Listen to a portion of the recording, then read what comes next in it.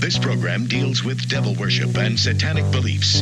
It contains explicit scenes and descriptions of violent crimes and rituals. Americans are asking, who attacked our country?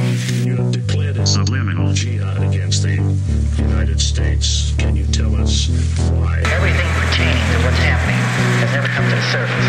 The world will never know the true facts of what occurred, my motives. And night fell on a different world. And Iblis is thinking, I should be getting this position, not Adam, and this guy is created from dirt. And how does the army feel about you being head of the Temple of Set? And the conspiracy theorists can say what they will. I want you to give me power over Adam. And I want you to give me soldiers and minions and all of these things. The people had so much to gain and had such an ulterior motive for putting me in a position I'm in.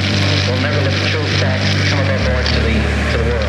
And I want you to be able to give me the ability to whisper into the hearts of mankind. And who was the grotto leader? Don't remember his name. You don't remember the name of a person who involved you in murder? Now these people are in very high positions, yeah.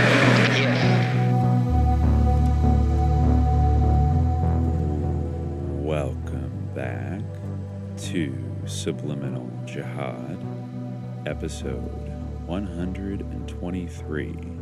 I am your co-host, Dimitri. I'm Khaled. And today, we're back. Chapter 16 of the Grotto Discord Q&A series. Yes. We're throwing down some big questions today. Mm-hmm. These are from, September and October of 2021. Right? All right. Yeah, seems to be. All right. I think we got about 8 to get through. So yeah, we're less than a year behind, so that's good. By a little bit. Now. We're slowly catching up. We're slowly catching up, yeah. Slowly catching up. Yeah, I think we'll be able to get every single one today. We got some good ones. I think there's some science stuff. I think this is kind of a science-heavy one today, I would say. But also a PSYOP-heavy one, as they usually are. Yeah, as they often are. Yeah. Mm-hmm. Yeah, exactly. It's across the board, yeah. I feel like, the month of July, where we're recording this, I think, on June 30th, I think the month of July is going to be a month for some very serious science. Yeah. On the pod, I think, depending on when we get the episodes out. But we got some in the pipeline right now that are very scientific. And yeah, for sure. It's going to be good. But, all right, I think we can just jump into this for anybody who's wondering what this is.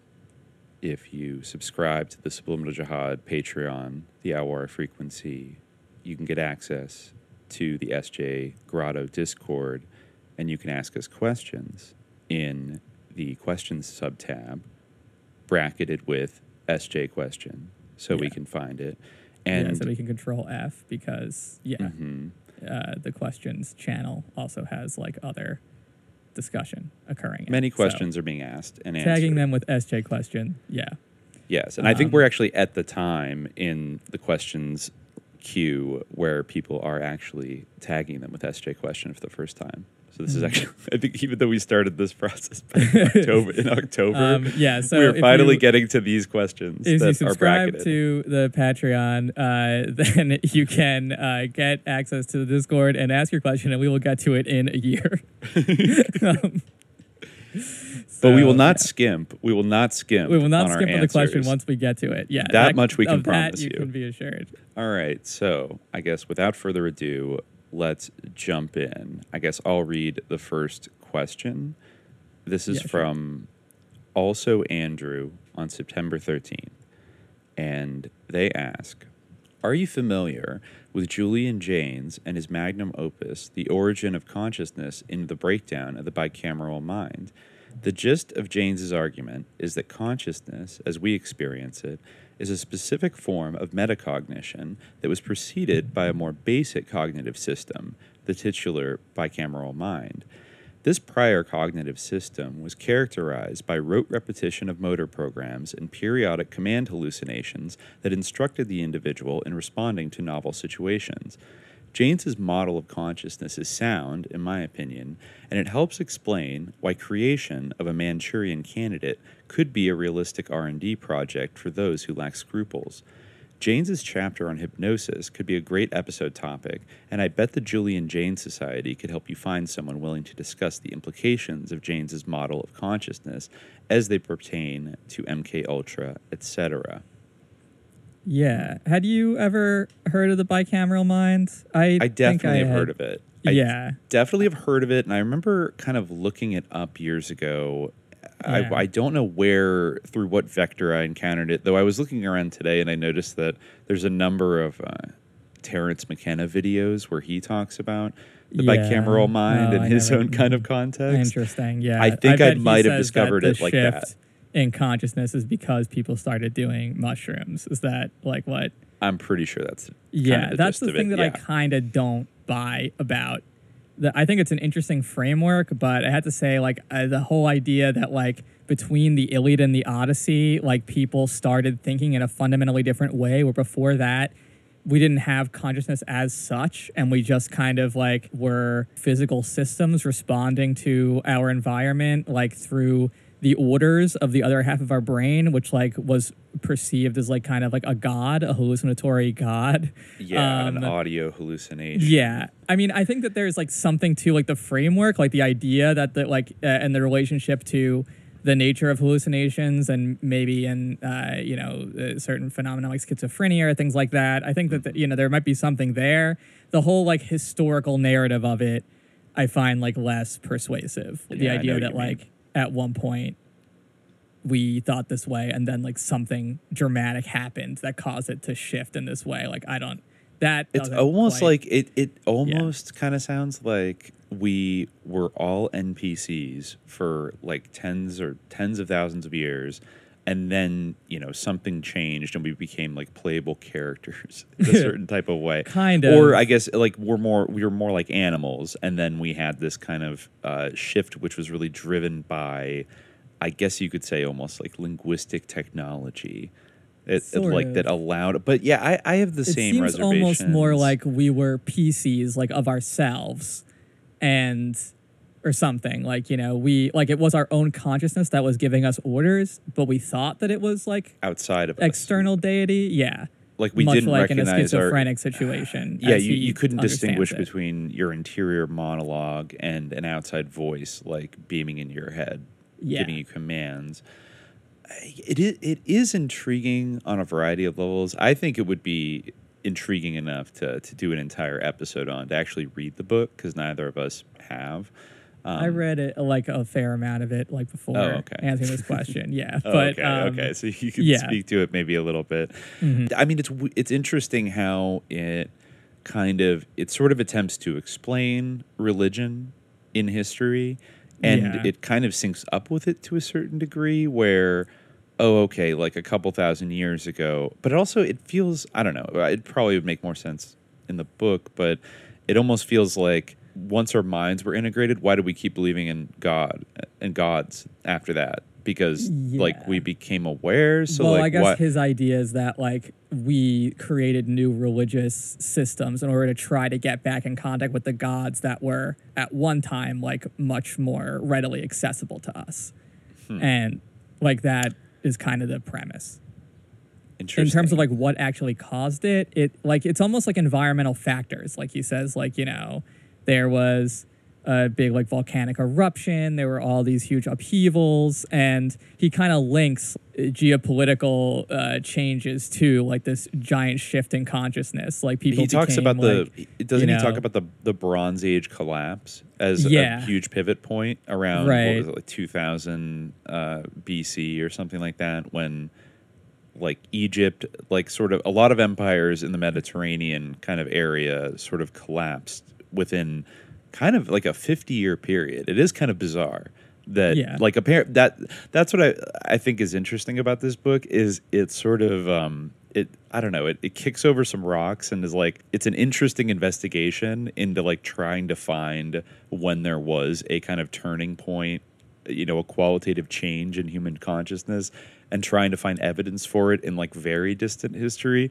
And it just like I think maybe looking into I don't know whether it's Grail legends or I think we talked about it on like Missing 411 shit about how little we know about the distant past and how mysterious it is, and how you could have all like, I think some people tied the Bronze Age collapse thing to like, stories of Atlantis, and how those the idea of a lost civilization, and I don't know, the idea of humanity undergoing some kind of calamity that we haven't figured out what it is yet is kind of, I don't know, inherently fascinating. Because I'm not saying that it was some kind of like something that he's saying, but even if it was, I mean, people have speculated like, oh, a volcano erupted in Iceland and it like shrouded all of Europe and the Mediterranean, and they had a kind of, all the crops died on the Nile and it led to like mass social upheaval, things like that, or there's a sea level rise. The sea peoples are part of the Bronze Oh, yeah, Age sea collapse, peoples. right? I read a little bit about sea peoples. I never heard about the sea peoples. See, it's like there's a whole group that there's a lot of Egyptian writing about being attacked by this civilization of like seafaring people that I guess are commonly called sea peoples. Yeah. But like there's no real consensus on like who the hell they were. Yeah, just the peoples of the sea who just showed up. It's not clear who exactly they were. But yeah, I mean, that's what they were called at the time. Yeah, I remember there's like Ugaritic texts that mention them too. Yeah, and I think that that is Janes, mentions them too, right? He says like that they were maybe motivated by like the consciousness collapse, like that they had sort of like lost their gods that were like telling them not to like pillage everything, and that's why they were like acting crazy. Is that what he says?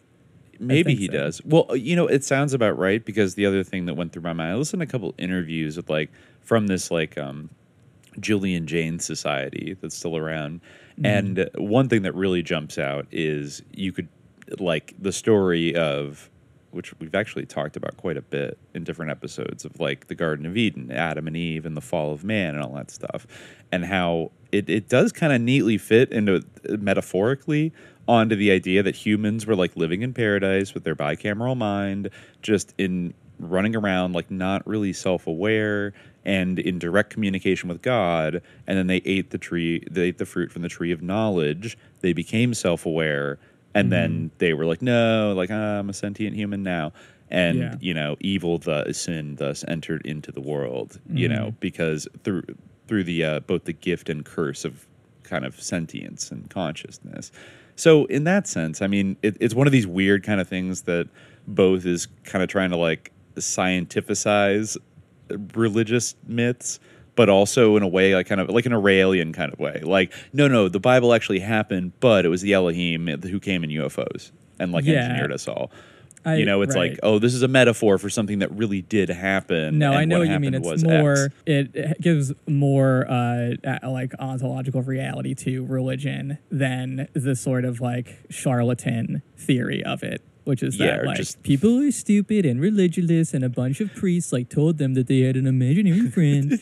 You're like, what? It's I saw the YouTube thing when I was listening to that Terrence McKenna video talking about this. Like the next up was like Alan Watts explains like the true origins of religion, and it's one of those stupid block text like things where they write on the video caption, and it's just like a big thing of Alan Watts, like the hill of Golgotha with Jesus on it, and they made it all up.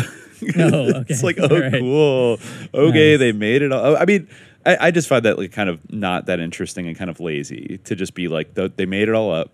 Yeah, to like control people. Okay, bro. Like it's way more complex than that. Whether you ultimately believe it or not, it's way more complicated than just like for us to presume that we know not just whether they made it up, but how and why they made it up is, I think, very like historically presumptuous. I also think that there's like a reason why people found these figures in history like trustworthy.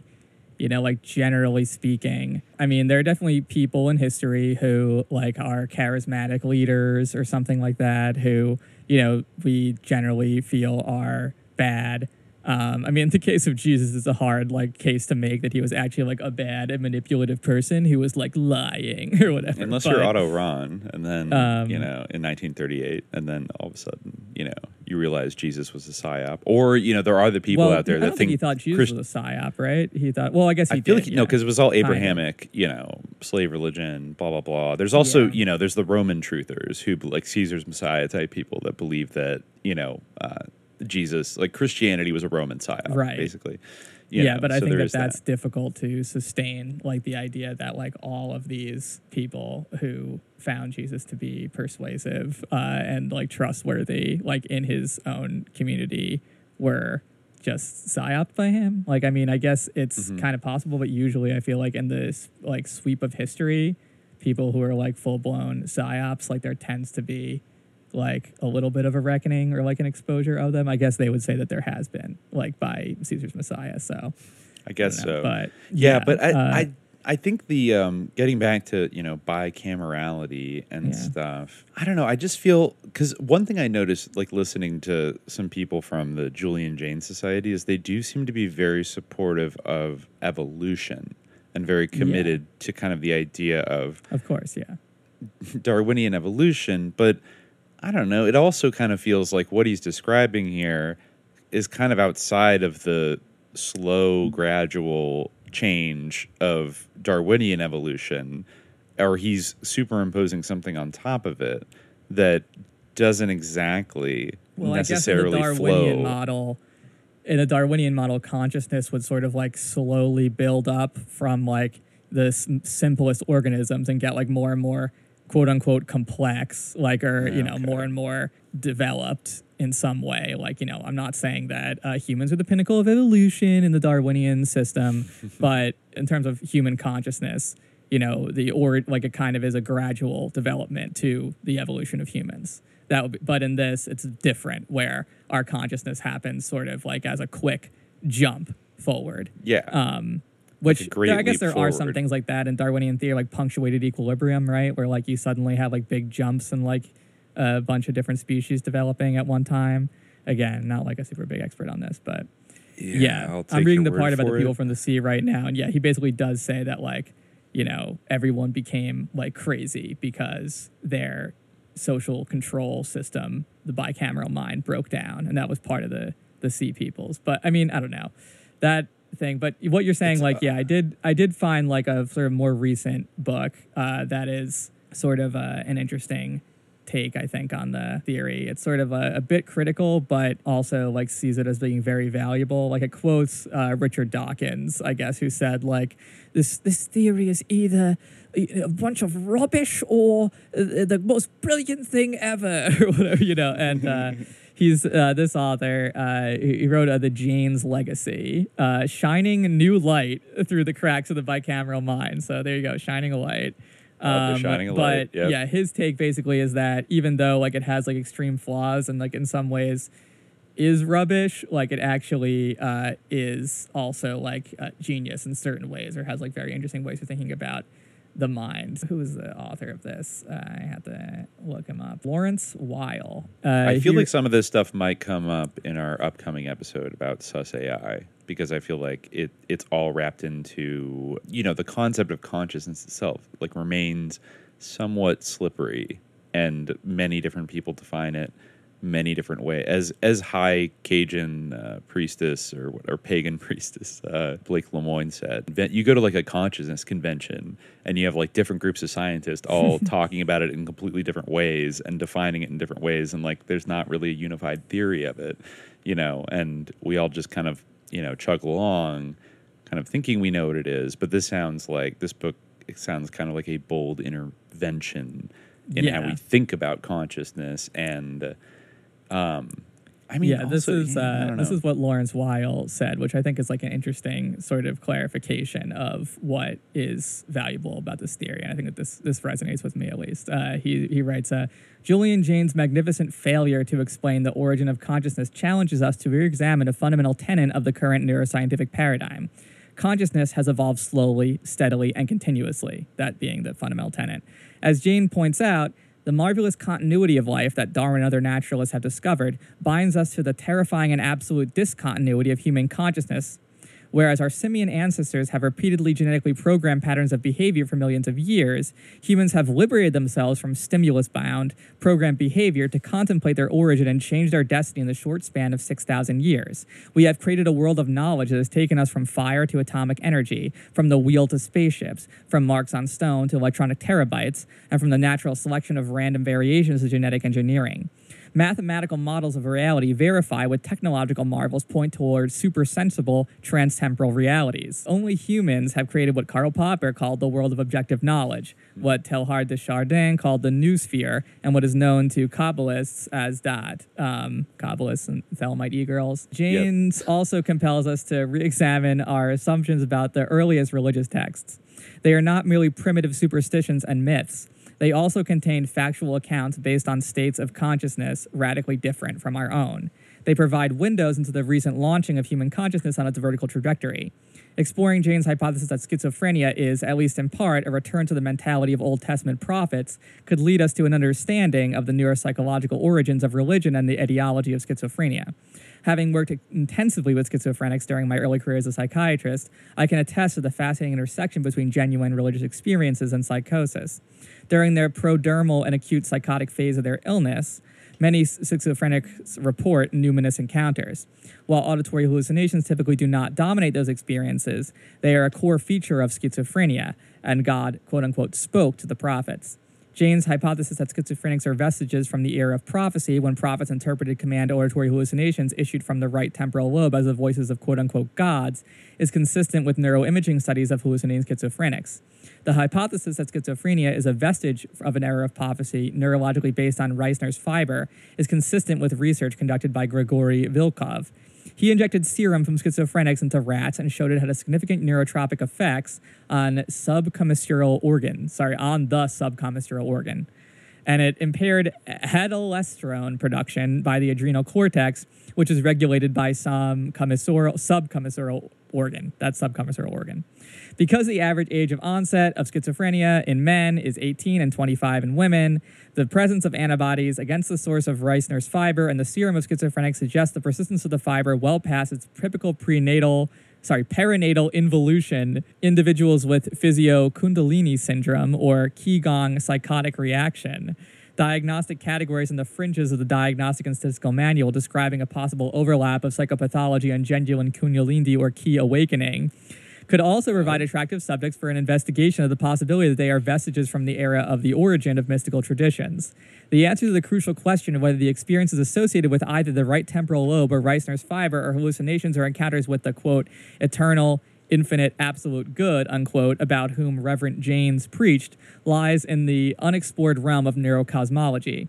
An unintended part of Jaynes' legacy is that our misgivings about his preposterous proposition that consciousness arose from hallucinating members of advanced civilizations who were actually non-conscious physical systems reacting to their environments compels us to reassess the foundation of neuroscience. Consciousness emerged from the evolution of matter.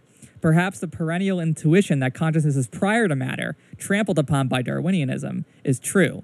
Another unintended part of Jaynes' legacy is that his factual interpretation of our earliest religious texts brings attention to the possibility that the earliest references to God were not descriptions of hallucinations, but descriptions of the consciousness behind natural laws and the supersensory perceptions of transcendent realities. So, interesting. I find that, like an interesting way of thinking about it, basically, that, this isn't just like a hallucination, but it's actually putting it in, he talks about it in terms of hallucinations, maybe like for clarity, but that's not really what he's saying in the sense of hallucination as delusions. Like, this is actually a perception of a real thing, which is consciousness, and that, can connect us to the sort of source of consciousness, which might be, in this guy's framework, like pre-material, which I think is interesting. I mean, I didn't want to go there right away, but it does sound like, basically early Homo sapiens sort of could almost like see the spirit world and just see like jinn like running around all the time. And then something happened by which we were sort of cut off from that, or there was like an evolutionary adaptation to it. Actually sounds very similar to what Aldous Huxley argued in The Doors of Perception, which was all about doing mescaline. He had some kind of theory that it was much more Darwinian and straight up, but that like ancient, Homo sapiens, like very, very far back, were able to sort of experience reality in a sensory way and like more of a kind of naturally psychedelic thing. But because it is not amenable to survival, to like stare at a flower all day and like admire its beauty because you'll get eaten by a tiger, eventually our brains sort of evolved to like pare down those experiences to just like much more of a pragmatic level of like, okay, where's the food? Like, can I eat that? Like, blah, blah, blah. And that's how, humans eventually like became the rational beings that they are. And then of course, when you take psychedelics, like it opens back up like the full spectrum of light and love and all that kind of shit. God. Yeah, I think that there's like something to that, and that I think that but it's really like not so much like a physical or like biological thing. I guess James isn't necessarily saying that it's biological, but I think, in many ways it's cultural. Maybe that is kind of what he's suggesting, that it's social in part. It seems to be. It's like a bit unclear like how that could be, maybe when you're born, or like when you are young, that hasn't quite set in yet, but being in your environment kind of pushes you to the side of the bicameral mind. Again, I had to read I've the book heard more deeply to like really, I think people have made arguments about that, about like how children, if babies could speak, they'd be the most intelligent beings on earth. Yeah, like they can see ghosts and all this other stuff, and then they sort of like lose that ability as they develop and all that shit. It's the premise of the movie Baby Geniuses, right? And also Jaden Smith's suite. But but I think that like that kind of has like culturally happened like over time. Like there were like cultural technologies and techniques that were designed to cultivate like the ability to perceive what that guy Lawrence Weil was referring to as like super sensory reality or transcendent realities, things that are like sort of part of the world, but maybe have been sort of pushed to the fringes of perception. There were more mainstream at different times in the past cultural technologies, in terms of like technology of the self in the Foucauldian sense, practices and modalities by which you can kind of train yourself to have a sensitivity to that, which, still proliferate like mostly very subculturally and sometimes in a very sus way.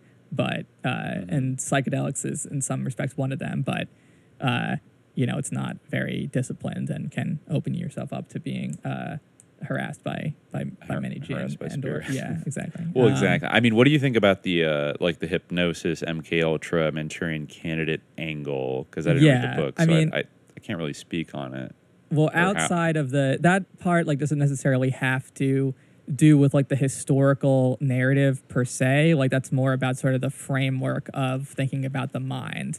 And, I mean, maybe this like model of consciousness does have like some role to play like in a narrative of history. I think, the sort of sharp, I have some qualms with the historical narrative, but in terms of like the actual model of consciousness, I mean, I don't know if it's perfect. I think that I'm not an expert on consciousness, nor do I want to be like a consciousness bro who's all about the power of consciousness. But, I do think that part is interesting because basically it's sort of framing hypnosis as putting you back into this kind of like command state, where that was kind of how people were functioning previously. I think that that was even indicated in also Andrew's question, sort of that. Yeah, so basically like Sirhan would be hearing, like he would be back in bicameral range mode, and the voice that, I mean, I guess in that case, the implication being that maybe you could train somebody through hypnosis to hear specific commands and specific basically voices. The hypnotist would like craft like a god for the person or play that role,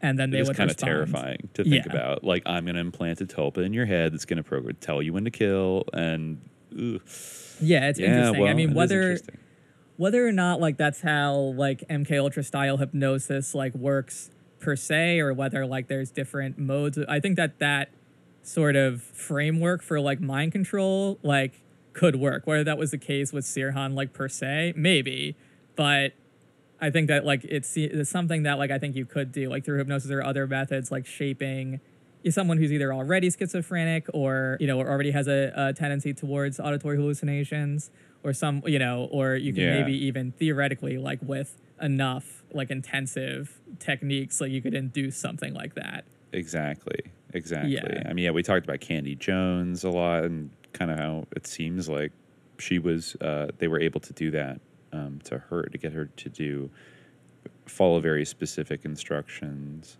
And yeah, it's interesting in light of the whole like alter type thing. You know, it's a bit like of a different way of thinking about it, but like where, you know, it's not just like kind of the physical body and then like the separate consciousness, but the whole idea of like the separation of consciousness that happens in these sort of like induced kind of, for lack of a better term, DID situations. Yes, exactly. Well, that was set up. That was the other thing that I think listening to, I think listening to Terence McKenna talk about this, and of course I found his spin to be kind of sus overall. It was one of those videos with like a new agey kind of like audio ambient audio track behind it that you could like meditate to and like let him really worm inside your brain. But but one thing I think that he focused it on and jumped out at me, and I think it kind of sums up a lot about this theory, is kind of like the centrality of, because okay, this is how he described the bicameral mind working, is that basically, you know, humans almost were like animals, like most of the time. They kind of went around and like followed their just kind of like biological programming and did their thing and blah, blah, blah. But then it was in moments of great danger or great stress or great fright that this kind of switch happened and a voice would speak to them and like command them what to do to get out of the situation. And so that's like the right brain sort of quote unquote voice of God that Jaynes is all about, you know, trying to basically like prove in this book. But it made me think about, okay, first of all, it made me think, because I'm pretty sure this book made the rounds in everybody from Marshall McLuhan to probably all the Esalen people and people at Stanford. There are definitely some sus lords reading this book and like cherry picking ideas from it. So it gave me a little bit of a yikes to think that, oh, this guy is saying that dissociative trauma is like central to like to like the evolution of human consciousness and like evolutionary optimization or something like that, where it's like when you are traumatized, like when a tiger jumps out and you have to fight or flight or whatever, that's when somehow your like psyche cracks open and the spirit comes and talks to you and tells you, like, gives you secrets and like tells you what to do. I just could think of like all kinds of like spooky kind of experimental applications of just that idea of it. I'm like, oh, so now maybe we should try to do that where we subject, like, do some Phoenix program type shit or, you know, MK type shit where we subject people, or, you know, the whole kind of monarch thing, right?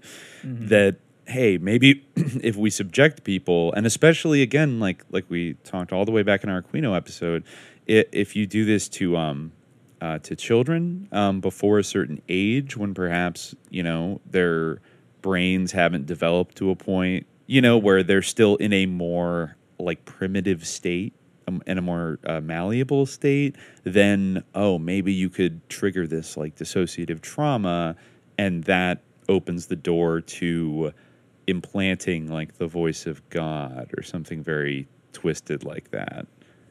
Yeah. Just a thought. I don't know if anybody actually did that, but I mean, in general, children probably would be better, but to do experiments on it, like mold or implant like triggers or auditory hallucinations, and definitely more impressionable. I think we can conclude that. But or even just on a broader societal level, like the idea of like the benefits of inflicting emotional or like a dissociative trauma upon like the human psyche in order to like open them up to a state where you could mold them in general, even on like a, you know, 9/11 is mass ritual tip or something like that. Like if you could have a huge spectacular event that almost like triggers everybody back into their like cave person mind of like, you know, and it's like, that's why everyone saw like the hand of God, like in the clouds, like rising out of the World Trade Center, because they were all reverting back to like, tell us something, God. Whether or not it has to do with like the bicameral mind theory, I think that's kind of like the observation that the bicameral mind theory is based on in a way.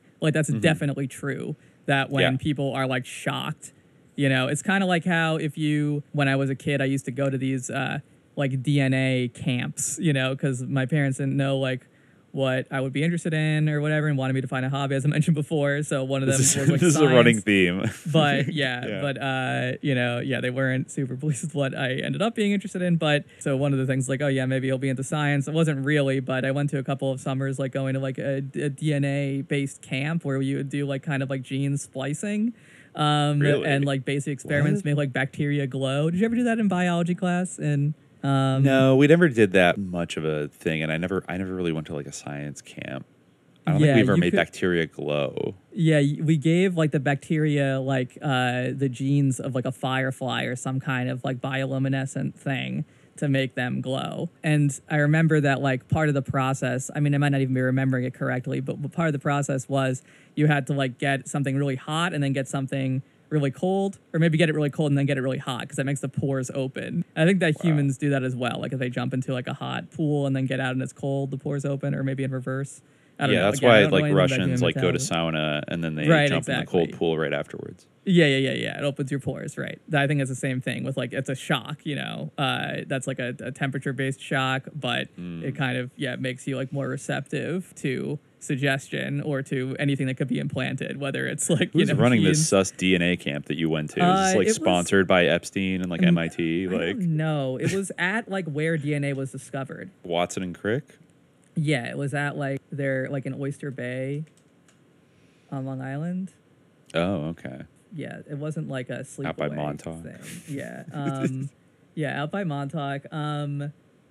Although, they stole everything from Rosalind Franklin, right? That's what I've heard. Okay. We'll have to get the sus DNA one day, because didn't they take a bunch of LSD like before they figured out the double? Yeah, didn't they see the double helix on LSD? And was like, but I think they stole the idea of the double helix from Rosalind Franklin, so that's like a psyop too, isn't I wonder it? if that's I wonder if that is a psyop. Like they told everybody that so that every scientist was like, oh my god, I got to take acid. Yeah, exactly. When they stole the whole concept of the double helix. Maybe it was like to trick the Soviets into being like, we found like the creativity drug and like we're gonna beat you now because they're butthurt about people Sputnik. Were fucked up. Watson and Crick were fucked up. Cold Spring Harbor Laboratory. That's where I went to camp.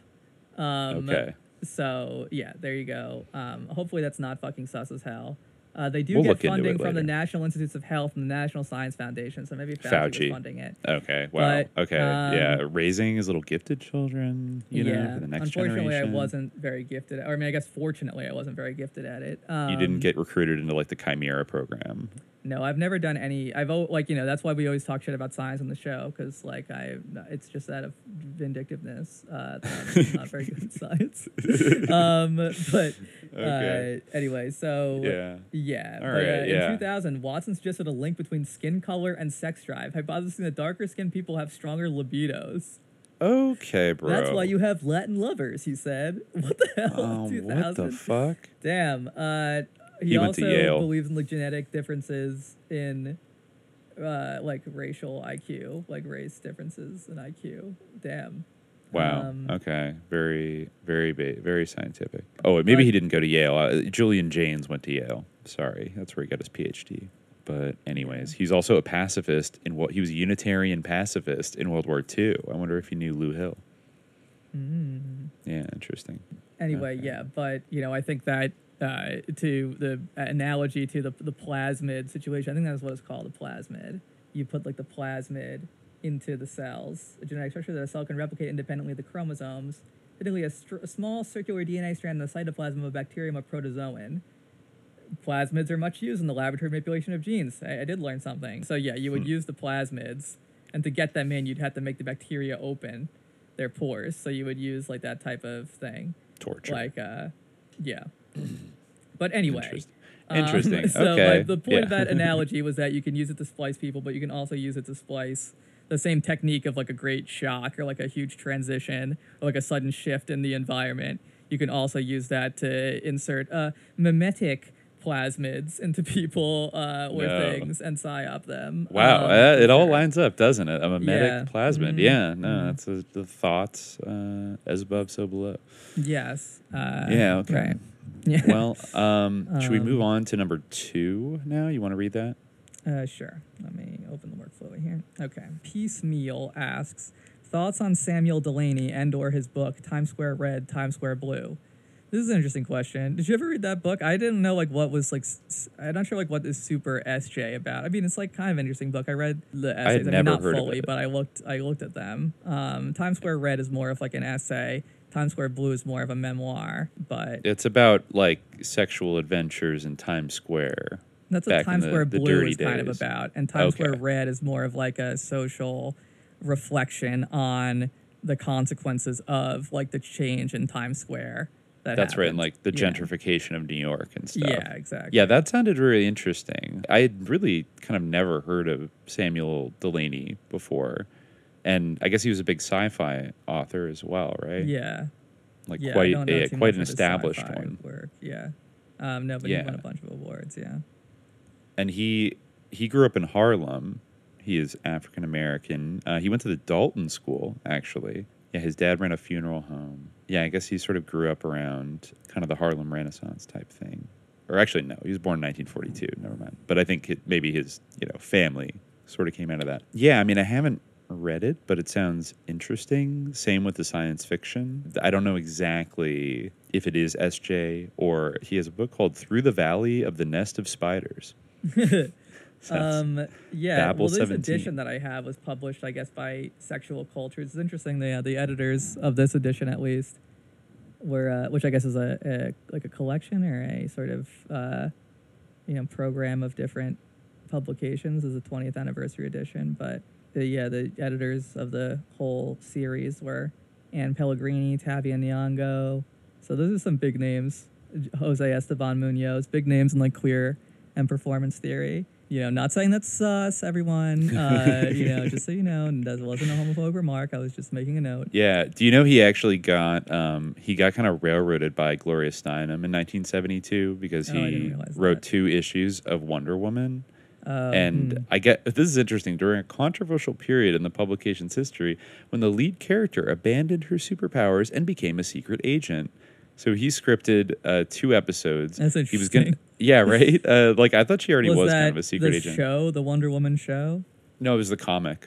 Oh, okay. Yeah, so he was brought in to write. It's interesting yeah, they would but- call it episodes then. Whatever. Issues. I think. Yeah, or no, it said issues. Yeah, issues All right, 202 and 203. He was going to do a 6-issue arc that would actually culminate in a battle over an abortion clinic, but the story arc was canceled after Gloria Steinem led a lobbying effort protesting the removal of Wonder Woman's powers, What a change dumb- predating Delaney's involvement. That's literally like when people freak out over Spidey being black or something. It's like it's he'll be weird, white again. Don't worry, just wait. It's so stupid. Are you kidding me? It says here that scholar Anne Matsuchi concluded that Steinem's feedback was, quote, conveniently used as an excuse by DC management. So I guess they maybe they were nervous about doing like an abortion clinic arc, and then Gloria Steinem kind of swooped in, and was like, Wonder Woman doesn't have superpowers, and so they canceled the rest of the series. Still, what the hell? Unless they like put her up to it or something, that seems like insane for her to say. Like I know she's CIA and everything, but yeah.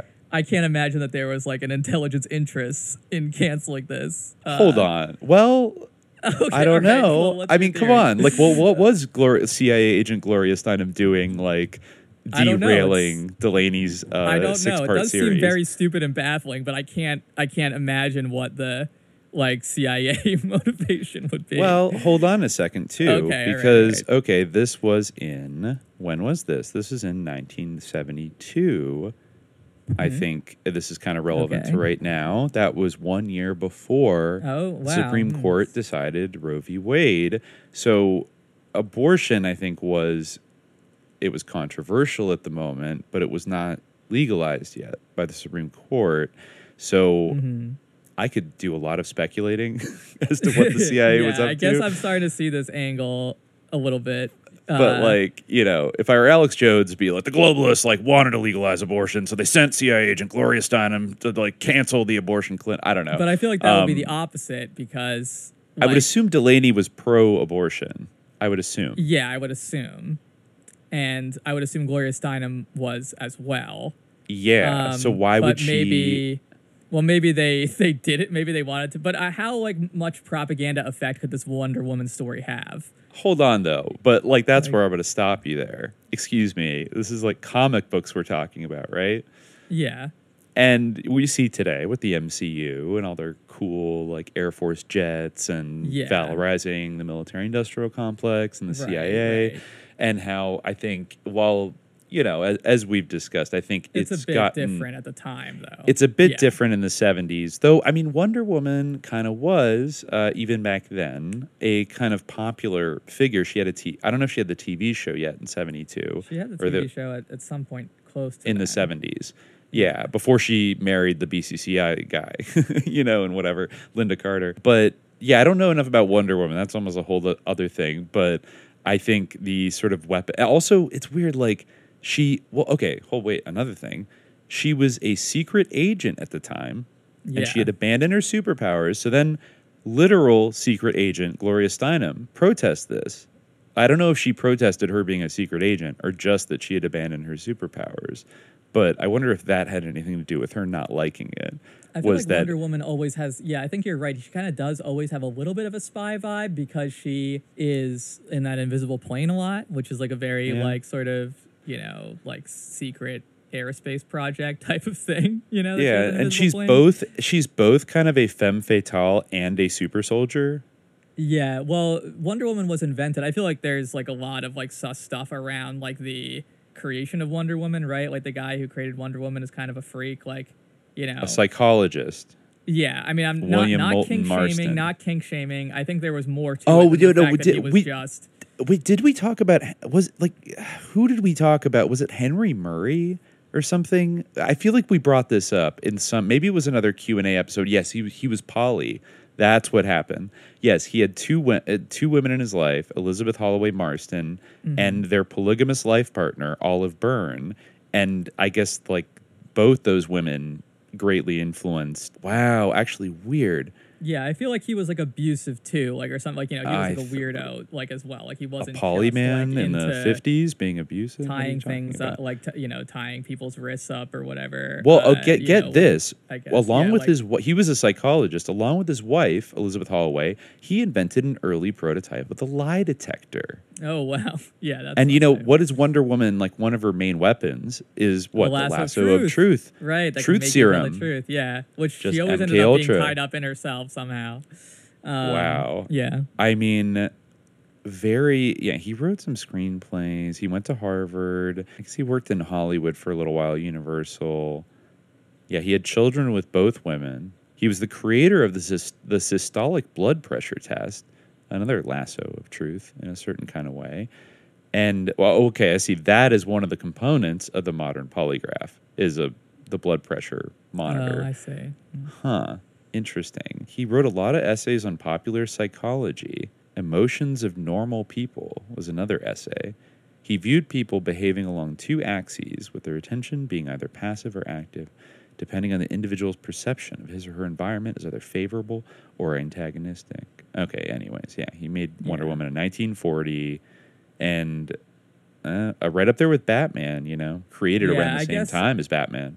I guess maybe I was not remembering, so not to slander this guy, at least maybe there's something else out there, but I'm not immediately seeing anything. I mean, this wasn't really necessarily in the vein of the question directly, but so I wasn't, I'm not super up on this guy, so maybe I'm missing something. I'm not seeing anything immediately about like any kind of actual controversies around him being abusive. But it does seem like he had some weird ideas, like he described female nature as being more capable of submission emotion.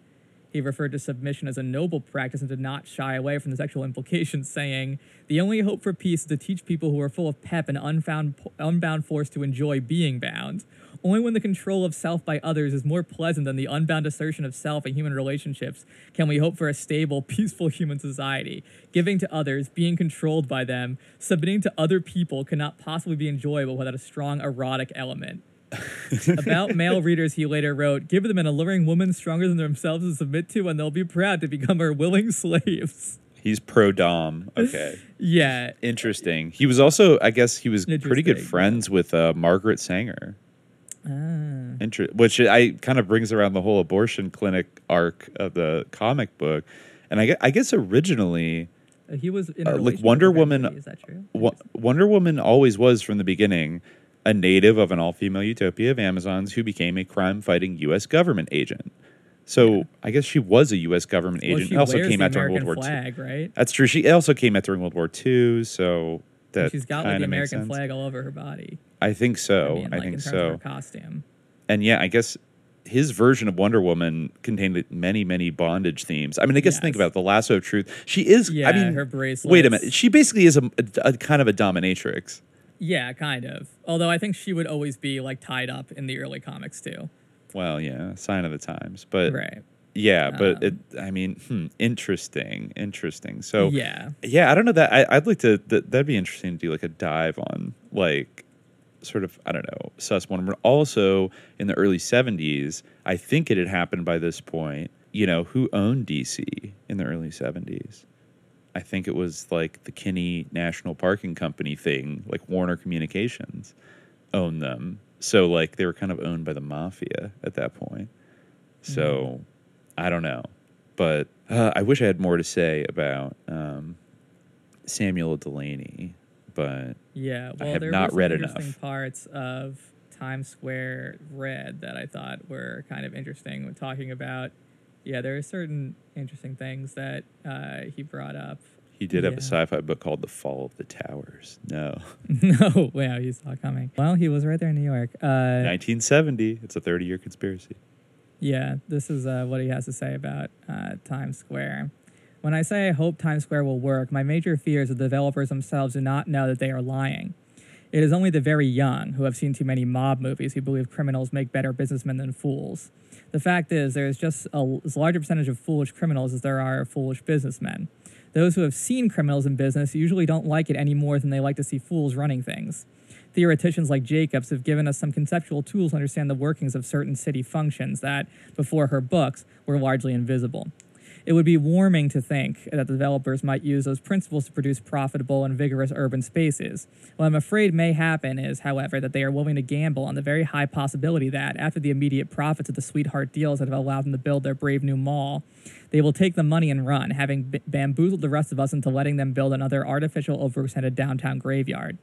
The reason the most famous 4 office towers were temporarily condensed to 1, a fact that seems to warm Marshall Berman's heart, with an interim 10-year plan to promote theater and entertainment, that is pure Orwellian newspeak, was that they would be impossible to rent. In the 70s, that fact was given enough media play to discourage investors. The Times Square renovations have already demolished some 30 theater and film spaces in some 30 separate buildings in the area, and refurbished 2. Plans are to replace the destroyed spaces with 2 multiplex theater buildings. And at the end of 10 years, the 4 towers will be built. In 1992, we emerged from 12 years of a National Republic administration that favored big business, with the result that we now have some very strong business indeed. The argument the Reagan-Bush leaders used to convince the public this was a good thing, capital G, capital T, was the promise of tax cuts and the trickle-down economic theory. The trickle-down economic theory, you may recall, was the notion that somehow big businesses would be helpful and supportive to small businesses. It has taken half a dozen years for New Yorkers to learn, at least, that anyone over 35 could have told them in 1980 when Reagan was elected. Big businesses drive out small businesses. Left unsupervised, big businesses stamp out small businesses, break them into pieces, devour their remains, and dance frenziedly on their graves. Now that we have watched Barnes & Noble destroy Books & Company on the east side and Shakespeare & Company on the west, and in my own neighborhood, seen the Duane Reade pharmacy chain put Lansky & Benz, and several other small drugstores out of business, people have some models of the quality of service and general atmosphere of pleasant interchange to be lost when big businesses destroy small ones. This is the part that I found to be interesting. Small businesses thrive on contact. The word-of-mouth reputations that contact engenders. You're looking for X? Try Q's. It really is good for what you want. Big businesses promote networking as much as they possibly can. Shop at ours and be a part of today, vibrating all over the airwaves in a $3 million ad campaign. In one sense, the Times Square takeover is one of the larger and more visible manifestations of the small being obliterated by the large. We are in a period of economic growth, we all know, but most of us are asking, why then isn't my life more pleasant? The answer is that, quote-unquote, pleasantness is controlled by small business diversity and social contact, and in a democratic society that values social movement, social opportunity, and class flexibility, interclass contact is the most rewarding, productive, and thus privileged kind of contact. There is no way people can move comfortably between classes if the classes themselves do not have repeated pleasant social interactions with one another, class war or not. Big business is anti-contact in the same way that it is anti-small business. But there are many tasks that small businesses, like bookstores, stationery stores, and often drugstores, can do more efficiently for the customers and more pleasantly, that word again, than can big businesses and large chain outlets. And again, certain benefits from contact, networking simply cannot provide. This is just an interesting little addendum to that. I think that's provocative enough, but this is all just kind of little side note. An academic who heard an earlier version of this argument told me that it explained a family phenomenon that in his younger years had puzzled and sometimes embarrassed him. Maybe you can relate to this. I think I can. Whenever we would go with my grandfather to a restaurant, my grandpa had been born and grew up in Italy. Within 10 minutes, he had everybody in the restaurant talking not only to him, but to everybody else. The question in his grandson's mind, why do you have to do that, Gramps? The answer he realized from my talk, how else did an unlettered laborer such as his grandfather in the 1930s and 1940s go into a new neighborhood, a new area, and get work? A reasonable argument might be made that a notable percentage of the homeless population in our cities today is comprised of men and women who grew up in social enclaves that counted on contact relations to provide those prized necessities, jobs, shelter, and friendship, a social practice at which often we can see that they are very good, but who were unsuited both by temper and education for the more formal stringencies of networking relations. In networking situations, one secures work and social necessities through want ads, resumes, recommendations, job applications, real estate listings, and social interest groups, a mode of social practice that in urban venue after urban venue has displaced contact relations. You want a job? Show up tomorrow morning at 6:30. I'll put you to work. Till there are hardly any left. So I vibe with that. Yeah. I vibe with that. I'm pro contact relations, I think. Yeah. And it's interesting the parallels to like today, especially with lockdowns and everything. Like, it's a big part of the lockdown discourse, the sort of so he wrote this what in small businesses. Yeah, what did he write this in like 1990, 1991? Yeah, I think 1992-ish. Okay, yeah. So like Bad Lieutenant era of New York still got a lot of grime on it, but I mean 1999. 99. Yeah. Okay. Still before 9/11, all that stuff. I think that's pretty damn spot on. And I think we've only seen that rapidly accelerate over the last couple of years. Yeah. Definitely reminds you of like lockdown, and also the idea of big companies like selling you like this kind of weird networking experience of like being a part of the future. Yeah. And shit. Like instead of like go down to the store, they have what you need. They have the best XYZ like specifically. Yeah. Now like literally they're telling people to shop virtually in the metaverse, which is like completely insane. It's so alienating. And then I do feel like that also that might be another knock-on effect or casualty of this like supreme like network culture alienation is kind of the homelessness crisis, I guess you could say, in California, because it is quite bad, and the government really doesn't know, like beyond kind of throwing people in jail randomly, it has no real solutions for it. But a lot of times like that thought has crossed my mind where people who grew up elsewhere in social enclaves who get kind of ejected from that, and then maybe, whether it could be economic misfortune or mental illness or drug addiction, things like that, you end up completely alienated in a big city. And more than ever, like there's nothing around, but there's like kind of nothing person to person to like grab onto. Or there's much less than there used to be. Yeah. I mean, I always thought that it's like obnoxious that, like, I'm sure in some sectors of the economy this still, can apply, but it's almost like it's gone extinct. That idea of like, you want to work? Okay, show up here at 6:30 tomorrow, and just like that simple. Like, I cannot understate how much I hate like applying in like the modern environment for like jobs and stuff, because now they want so much of you. Like tell us what motivates you. Like they want to do a whole like MK assessment of like your like a parallax view fucking assessment. They literally of, like, your personality. want to have like total access to like your entire life. That is like so sus. Like I've been like around like the recent Roe v. Wade overturning. Like I, have been reading some articles about like some of the laws in these states, especially the one in Texas where like everyone's like deputized to like report people who have had an abortion. And like, obviously like at a certain point, you can't really tell the difference between someone who's had a miscarriage and had an abortion. So like if you get like investigated, if you get reported and like, an investigation gets opened into you, the cops will like take your phone and like search through it to like find out like if you've been searching up abortion to try to determine whether you had a miscarriage or not, or like when you had your periods and things like that. It's like Jesus. Yeah, like there was some woman, I don't know if it was in Texas, but like the cops like took her phone, and she maintains that she had a miscarriage, but the cops like took her phone and like they were, they found like some search for like about abortion, and they're like she went to jail for like 18 months or something. God. Yeah. See, that's insane. I feel like we're getting it from both sides right now. That's like the truly insane thing that's like that's not acceptable. Like whatever your position on like abortion, like that's just outrageous. Like you need to fix this stuff. Like not having anyway, I'm just digressing, but like but I know what you mean though. I feel like we're getting like a pincer attack right now. Where on the one hand, it's like wear your mask, like get 1 million vaccine shots if you want to fucking work, and like all that shit. And then on the other side, it's like we're gonna send like Blade Runner units after you if like you had an ectopic abortion to like throw you in jail. And like why is the impulse? Why is the impulse to criminalize and militarize all this shit and like evil, just clamp down on us? It's truly evil, like the invasion of privacy that like it's facilitated, like the kind of like.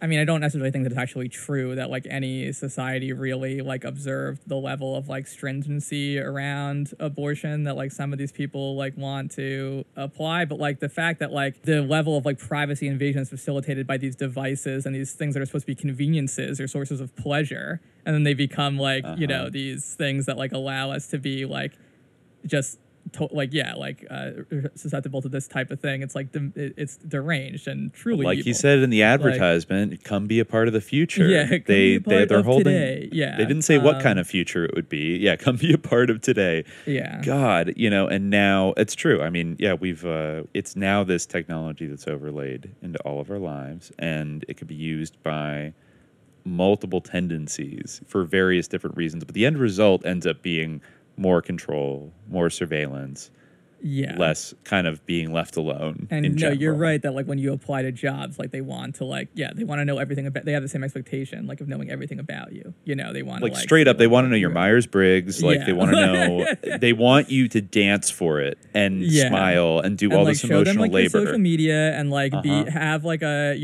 what do they call it, like a spam Instagram for them, like the spam culture where you like overshare. They want you to have like an oversharing Instagram that like show to them like. It's you could see how. I mean, honestly, like how is that not?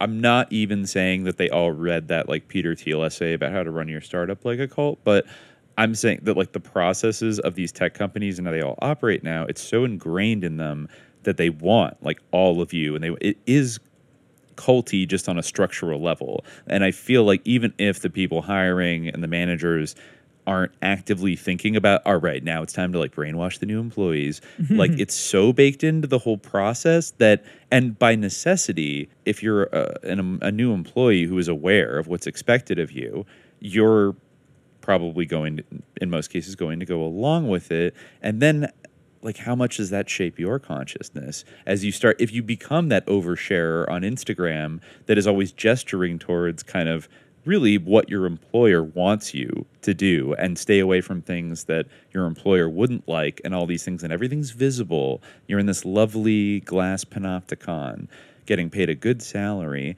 But that's why like sometimes I think when you see like tech people that seem so kind of like weird and out of touch and like lame, I think it's like, oh, they've like molded themselves and they've been shaped and they've allowed themselves to be shaped by this thing. And now they're like these automaton, like, I don't know, these like labor aristocrat automatons that all adopt like I mean, I hate to ever use Orwell words, but like groupthink and stuff. And they all think is like one mind. And that's why, I think you can see that's kind of a dangerous, it's not the kind of solidarity like I would put at the top of my list for in terms of like workplace solidarity. Like it's a very sinister, like twisted version of getting everybody on the same page, but like not so that they can like collectively organize and defend their own interests from their employer. No, it's all in partnership with their employer who just wants to help and, just wants to make the world a better place. So yeah, sorry, we went very far afield. Well, but that was like more okay. related than our long digression about Wonder Woman and whether Gloria Steinem did like a psyop attack on True. this fool. Undermined this I mean, writer. that is who I weird. think- It's very, very weird that she would like complain about Wonder Woman not having her powers when she was still like a sort of James Bond type figure, and it was just like one story arc. Yeah, to be perfectly honest, And then that guy would get fired when he wasn't even like the inventor of that story arc, right? Yeah, like, it got he was canceled. brought Yeah, he on. only got to do 2 issues, and he was supposed and to then do they 6. said that, like, and Gloria Steinem complained about the story arc that he wasn't even the originator of, and then he got fired. Yes, Which because is he weird. sort of it's almost like what he did. He falsely accuse him of not making Wonder Woman a girl boss anymore who had superpowers. Like, I don't know. It's just the most. It truly ain't nothing new. I thought that the kind of not just always like comics. I think have been sus for a long time, and every derivative thereof. But I thought that a lot of like the culture war bullshit around fighting about like representation in comics was much newer. But I guess it was going back. It was totally going on in the early 70s, and like Gloria Steinem was like at the forefront of like, we need to cancel DC because like they took away Wonder Woman's superpowers. You know, it's like it's very similar to like, oh my God, they made Spidey black, or something along those lines. Like anything that people get mad about today of like, oh my God, I can't Things believe that are they like did this. the ultimate like pillar of all politics and like the most significant thing in the entire world that like we must rally around, like the Spidey's race. Yeah, or like or Wonder Woman, like it's too dangerous. Like Wonder Woman's line of like openly defending abortion clinics is like too radical, and like we need to like low key. I don't know. I mean, I guess I don't know. I'd have to look at what she said and whatever op-eds she wrote about why something needed to change with Wonder Woman. I am curious. I'm looking up Gloria Steinem Wonder Woman superpowers. I think we have to do a sus Gloria Steinem just run through of like she's How at the Gloria Forrest Gump. Steinem saved Wonder Woman. That's the first Oh my God. thing that comes up.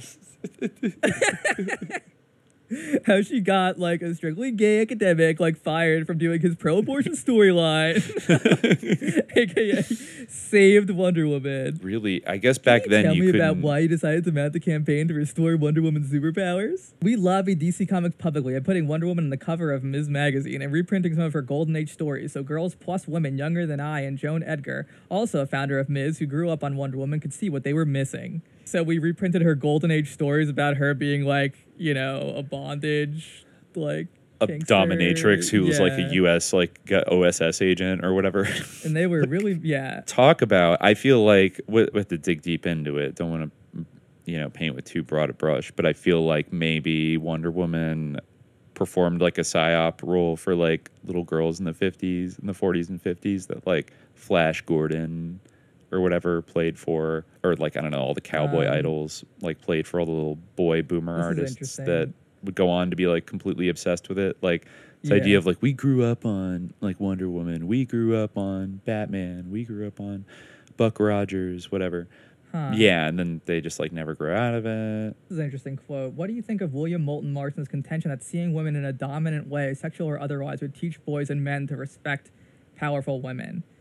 I don't think that's an accurate representation of like what he said. I think that he associated women with submission, but so that submission could be good.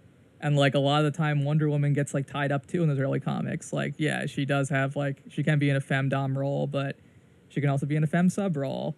And like, whatever. This is like bizarre. This is like a weird like historical revisionist situation. This is like a Betsy Ross situation where they've just kind of like glossed over completely. Thievery, etc. Yeah, the problematic shit. This is interesting. I guess Wonder Woman was going to open an abortion clinic, possibly. Yo, bring it back. Bring it back. Do it. Finish the arc. Oh my God. I wonder if no, they probably won't. I doubt they won't. But I mean, we're on the opposite side of history. I guess Wonder Woman was kind of ahead of the curve a little bit in 1972 to be doing that. So I don't know. Is now Wonder Woman like pro-life? All right. I mean, I'm a bit intrigued here. Yeah, I wrote her out of the mindless SNS pickle she'd gotten in somehow when Fritz Lieber's Newhin farted in the Gray Mouser, and I got her back home where I could get her started on my 6-issue story arc. and I plotted out in terms of 6 relevant villains. 1, department store owner. 2, supermarket chain versus a woman who represented groups really exploited by contemporary women's food cooperative. College advisor suggesting women take home and stay away from the sciences. Take home ec and stay away from the sciences. A woman's health clinic where mammograms and abortions are available for women who request them, which the women with Wonder Woman succeeded in establishing. For this some is reason, his plan. Steinem was being shown the DC offices, and so they showed her the new Wonder Woman. All she saw was that the old Wonder Woman was gone, and indeed had been gone for more than 2 years. She certainly wasn't told why. She was a good deal more famous than I was, and she had a magazine of her own, Ms. Magazine. Wiki says she was offended. My suspicion that she was simply surprised and nostalgic.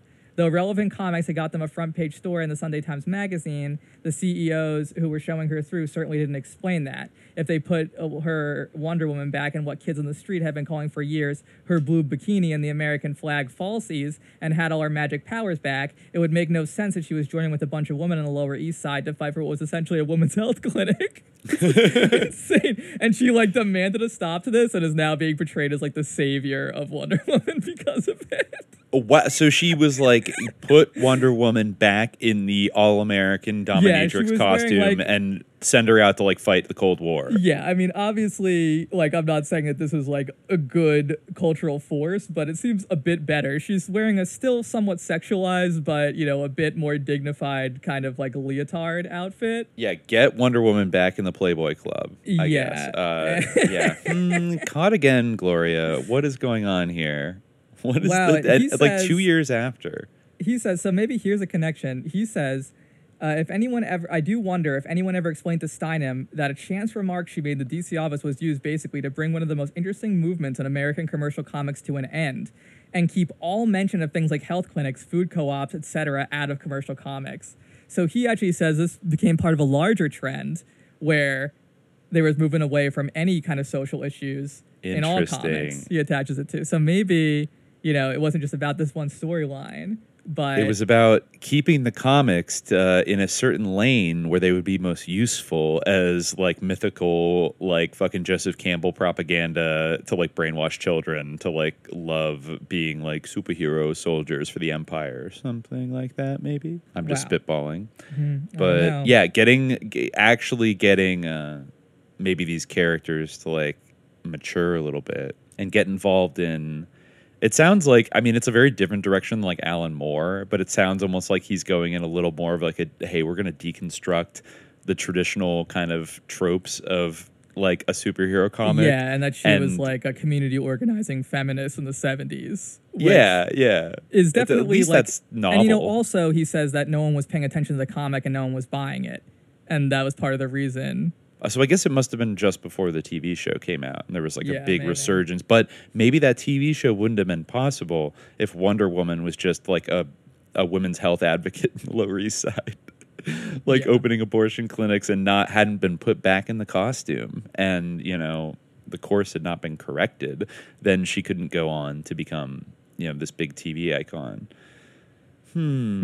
Interesting. Yeah. She's got to wear that sexual bikini, and she can't. Yeah, I'm looking at a page from it right now. It's just Wonder Woman in this nice sort of typical 70s white outfit, hanging out with all these women at the Lower East Side Women's Lib Society. I mean, it's almost ridiculous that in the 70s, Wonder Woman wouldn't get into feminism. She comes from an all-female island. She only she's believes the in ultimate. Zionism. The only thing that's important to her is Zionism. I used to think the world could be saved. I used to think you could save the world, but now I know you must only save one country. Yeah. Okay.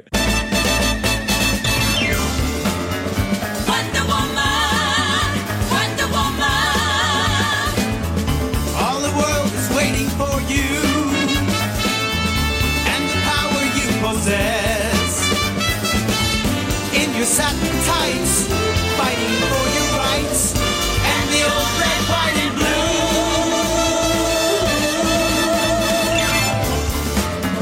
Wonder Woman, Wonder Woman. Now the world is ready for you and the wonders you can do. Make a hawk and dove, stop a war with love.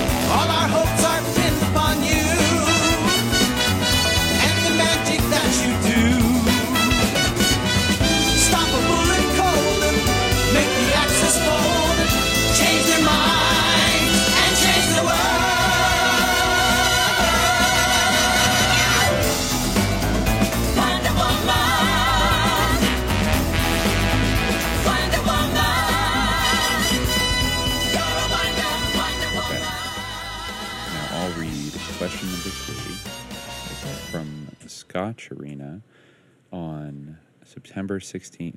They ask, have you ever heard of Allen Dulles having a private plane that was forced down in Soviet airspace prior to the downing of F. Gary Powers and his U-2?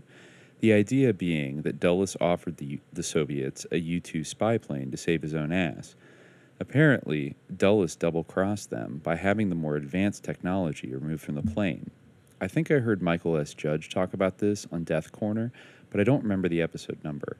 I thought I would have come across it in the Devil's Chessboard, but there was no mention. Okay, so this sounded... There's a lot of intrigue around the U-2 spy crash over the years. I never watched the super, I'm sure, like, full of lies, limited hangout movie Bridge of Spies by Spielberg and starring Tom Hanks.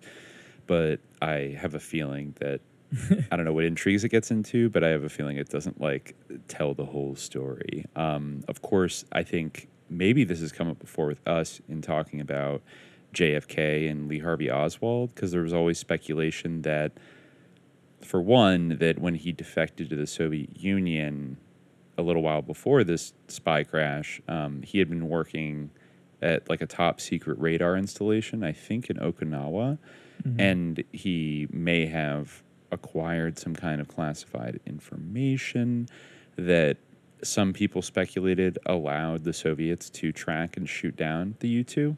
And also people have speculated that, like, if Oswald was a kind of double agent, like fake defector, that maybe his handlers secretly wanted the U-2 to get shot down, because it did happen at a very inconvenient time. It happened, like, days before a huge peace summit.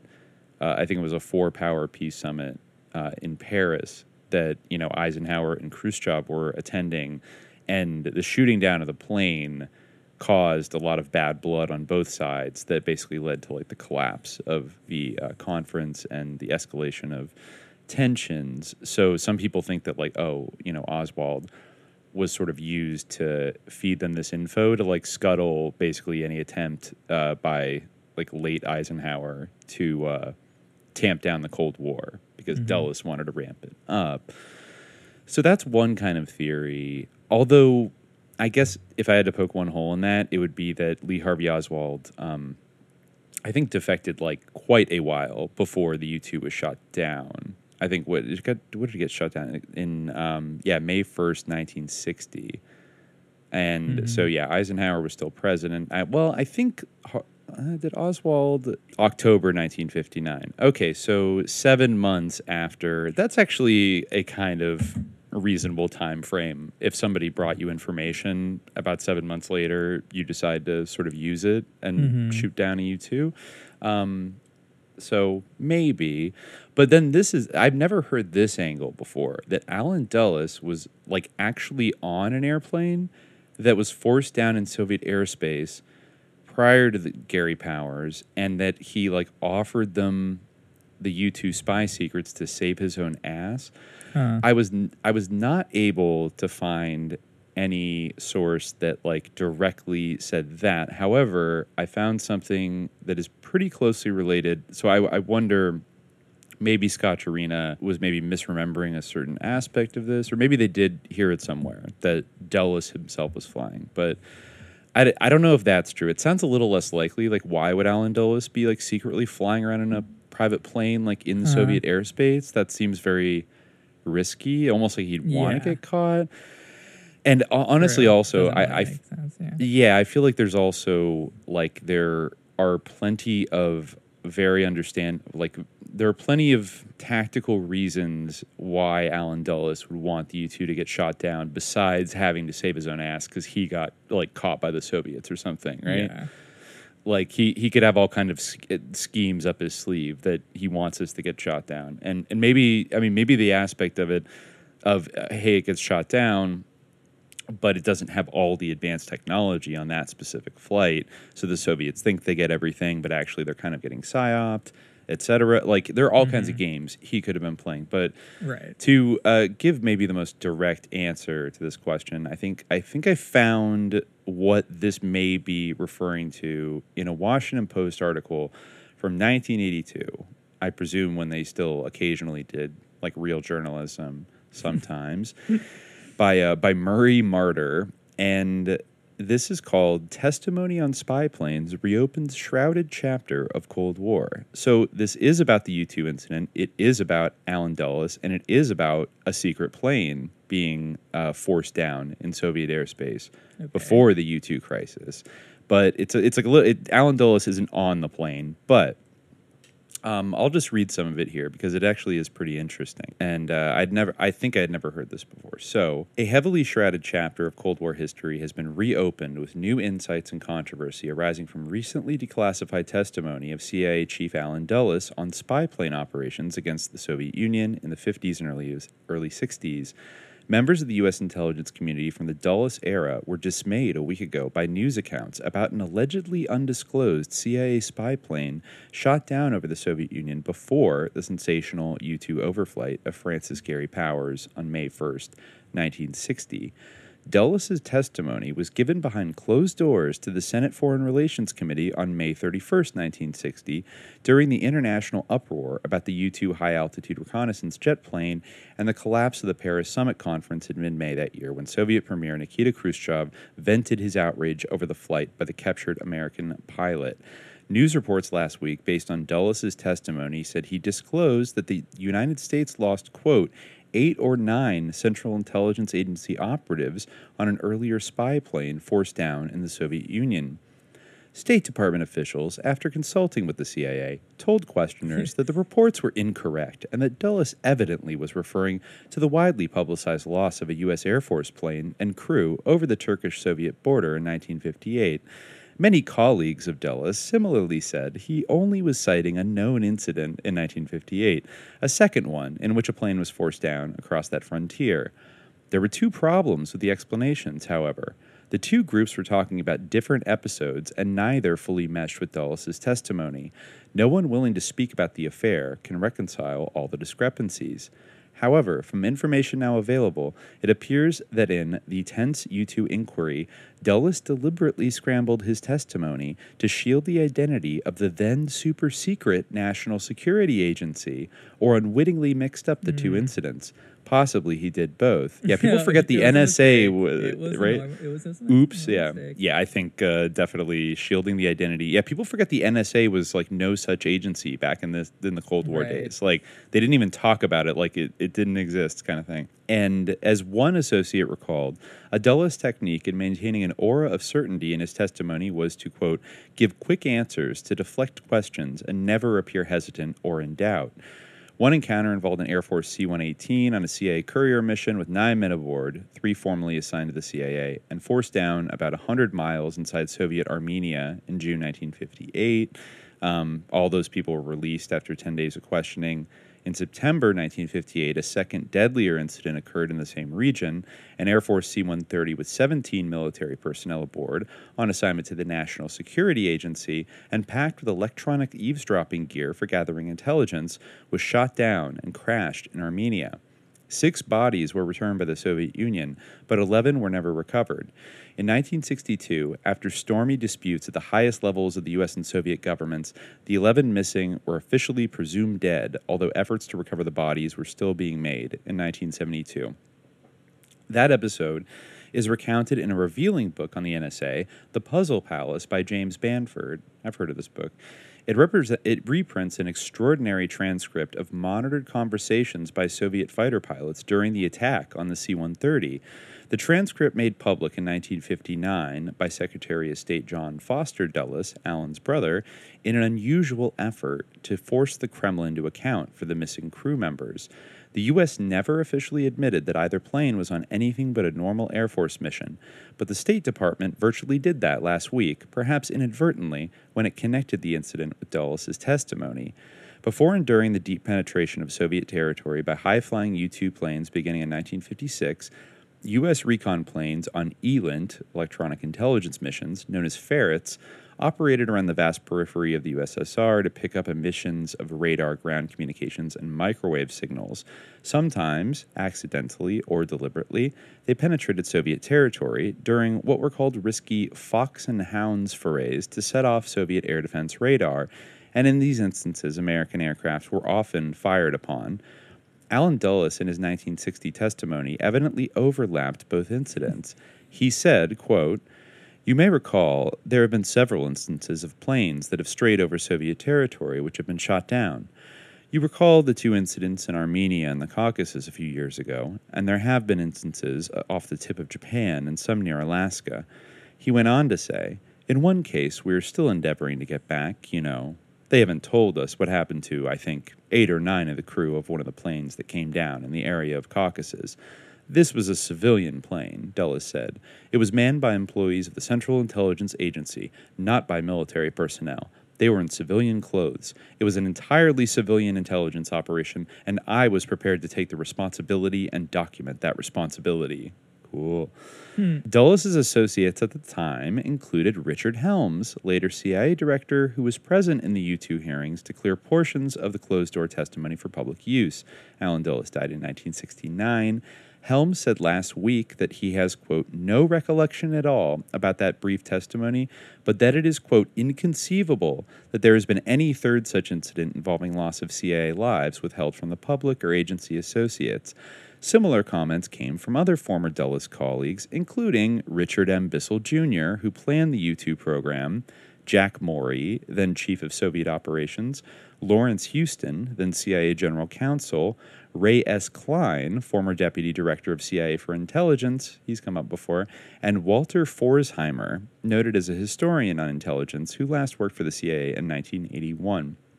Alan Dulles, these sources said, must have been referring to what they describe as the C-118 Courier flight forced down with 9 Air Force men aboard in 1958.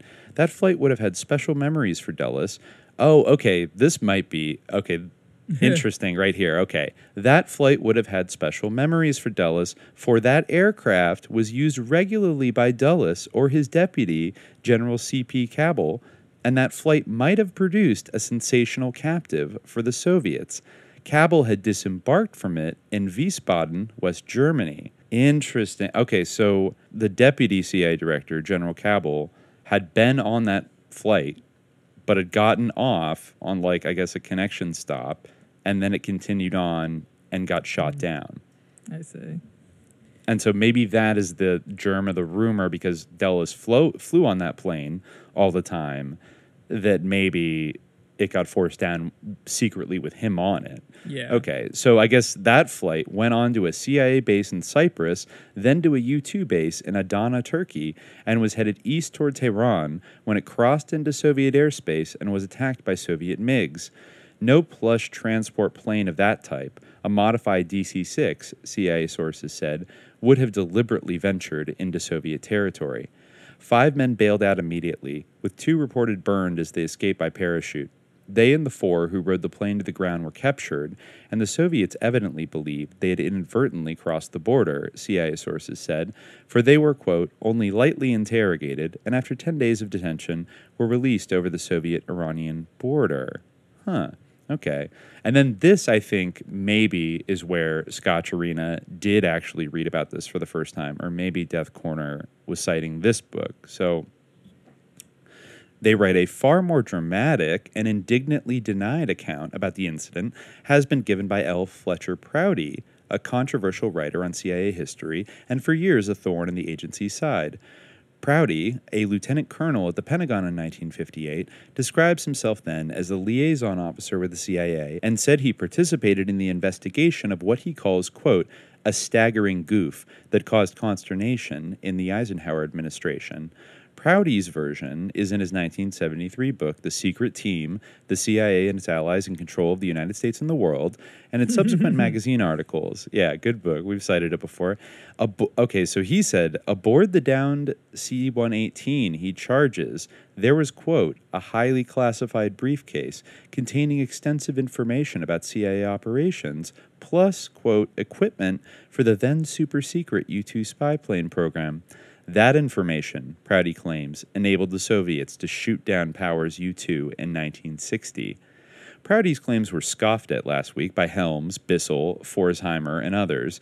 Helms, who left the CIA as director in 1973, said, I simply don't believe that Prouty is accurate. There is no substance to the charge. Bissell said Prouty was not authorized for access to U-2 information and said, quote, "I don't see what information there could have been aboard that aircraft that could have helped the Russians to bring down Powers' U-2. Forsheimer has written that the Prouty book, despite the author's considerable background and knowledge, was studded with faulty recollections and unwarranted conclusions. The CIA has declined official comment about any of these latest variations on this still clouded chapter of U.S.-Soviet spy plane history." So there you go.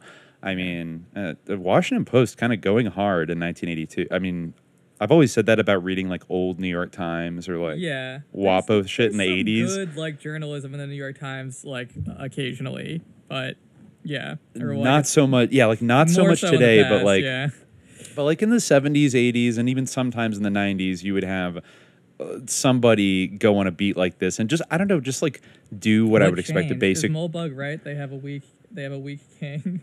I think they do kind of have a Sulzberger, probably do a Wheat King. They're also partially owned by Carlos Slim. That's kind of a thing. And a bunch of Saudis.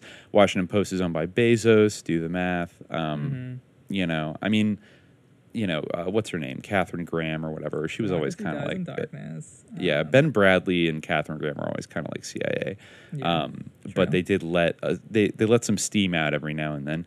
And, I mean, okay, so that is interesting that actually there was this plane that was...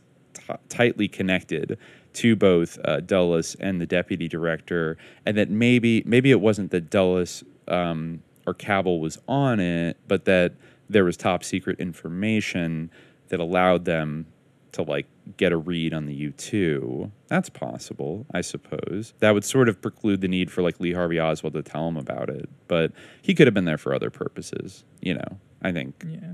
Or also just to like launder a resume of like the crazy communist who killed the president, you know, or something like that. But yeah, I don't know. And I mean, do we think that it said that this plane would not be on a deliberate surveillance mission in Soviet airspace because it was like a DC-6 basically that was a big clunky cargo plane, right? You know, not one that could like slip in and out very easily. So did they?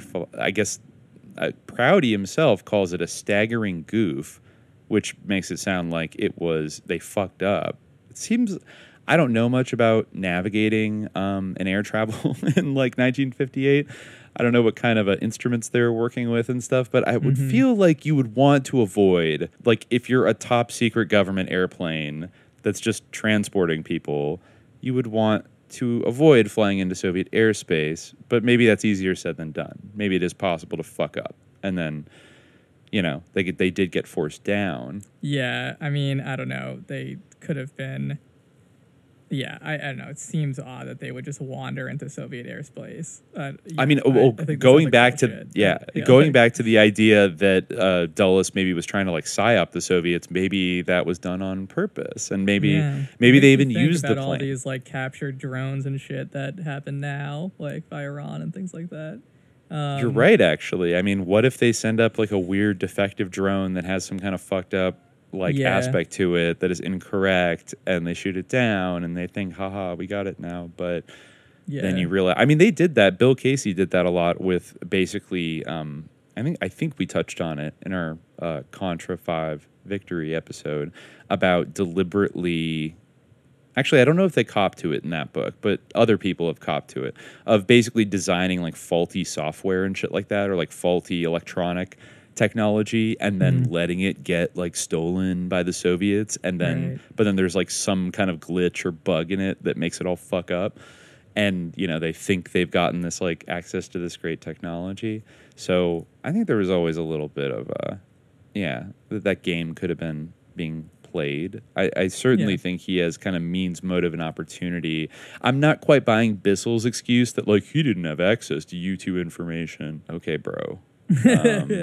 You know, it bears mentioning, by the way, that Richard Bissell Jr.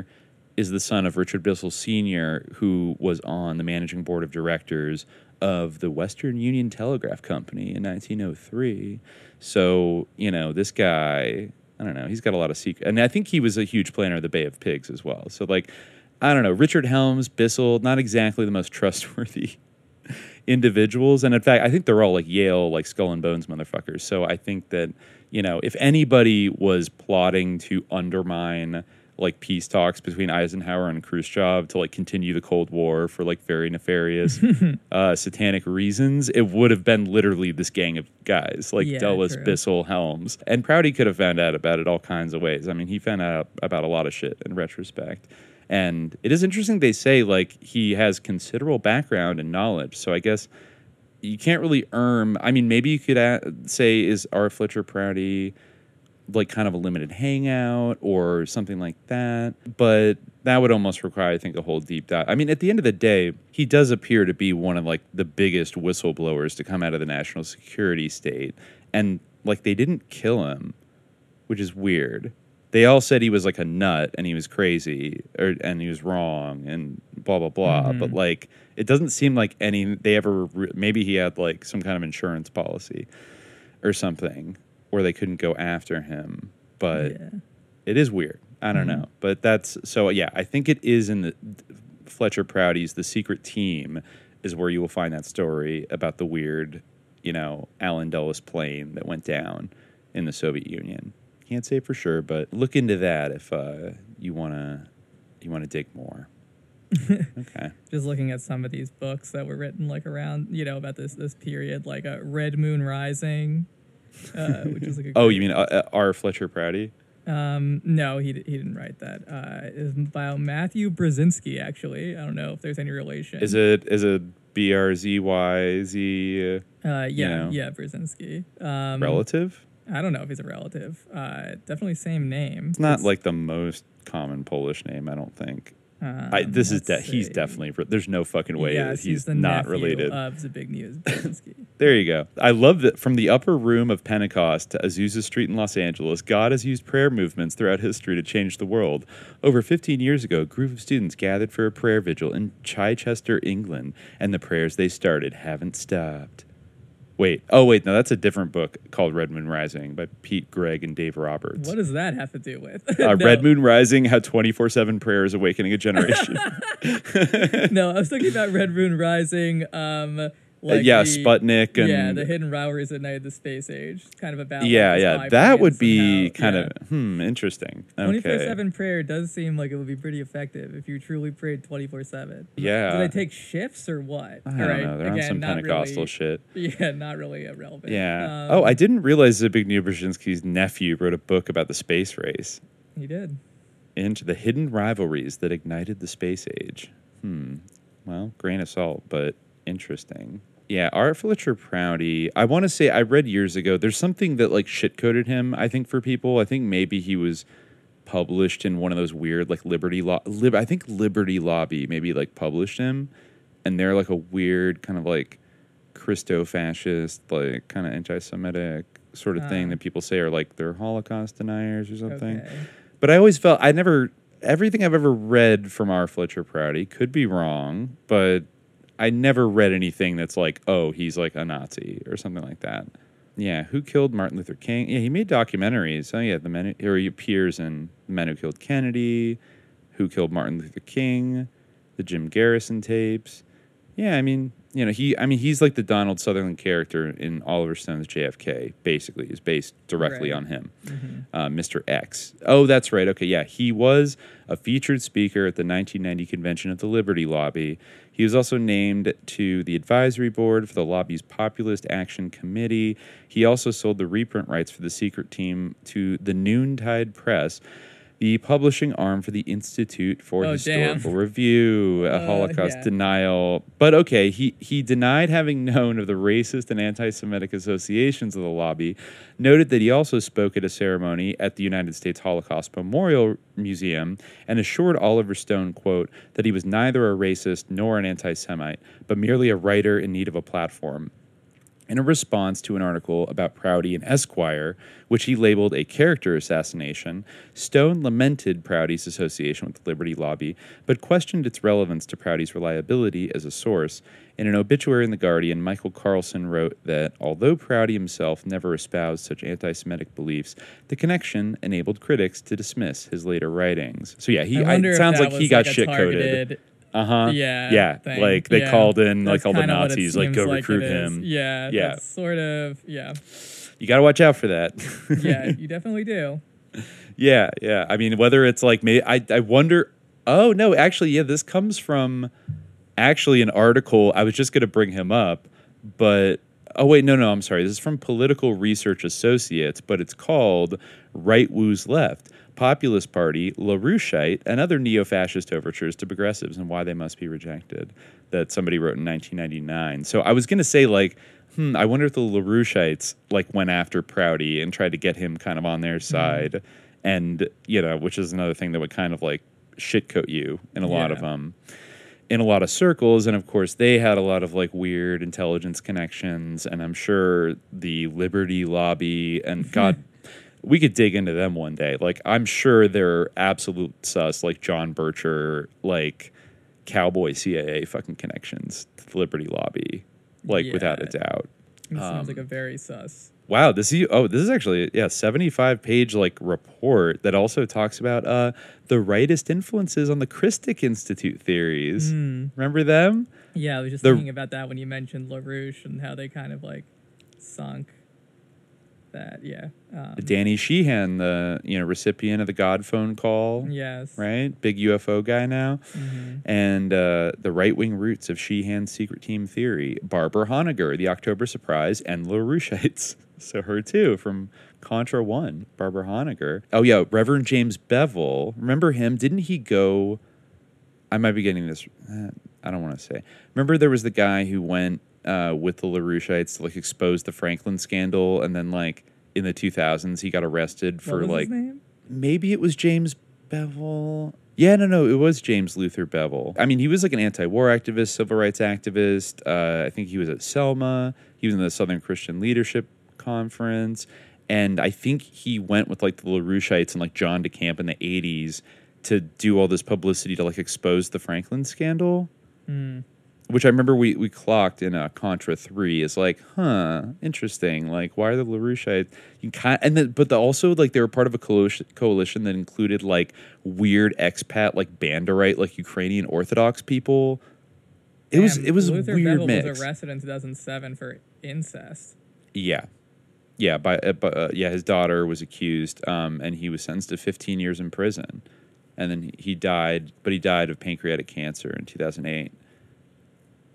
So weird. Yeah, interesting. And Prouty. So of course they would go after Prouty, just like they jumped on the Franklin scandal to like I guess maybe shitcoat it. That's kind of the impression I'm getting these days, is that John DeCamp, LaRouche, they could talk about satanic sicko elites all the time, but they ended up, it ended up getting all memory holed and discredited. So they didn't really have a good, they didn't end up succeeding at their ostensible mission. A carefully constructed hoax. Yes. Yeah, bullshit. Yeah, so, I don't know. A lot of interesting stuff in that question to dive into. In the howling wind comes a stinging rain. See each other nails into the souls on the chill pain. From the firefly, the red-orange glow. See the face of fear running scared in the valley below.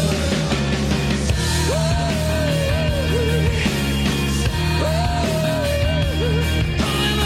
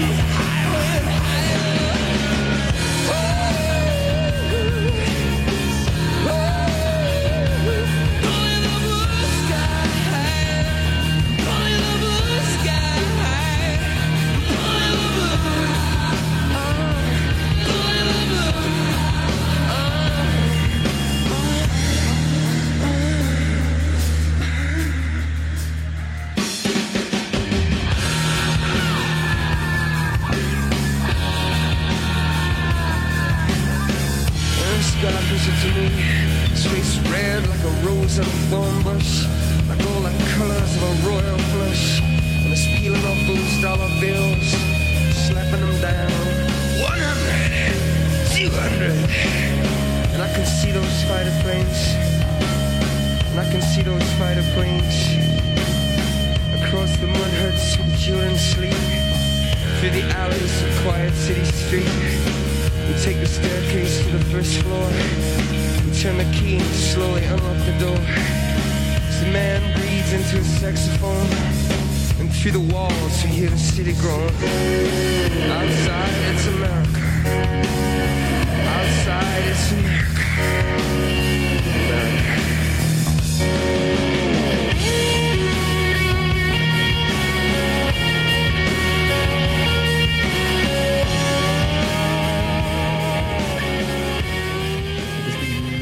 Move on to the next one. You want to read it? Okay. Young Howler asks on September 16th, thoughts on the upsurge of documented humanoid encounters in the late 60s, early 70s. Well, I feel like my take on this is that like the word documented is doing a lot of work in a way. Well, because it's like documented as humanoid encounters, like as quote unquote humanoid encounters, because I feel like humanoid encounters have been happening at a reasonably steady rate, or at least a significant enough rate, like for pretty much as long as human memory goes back.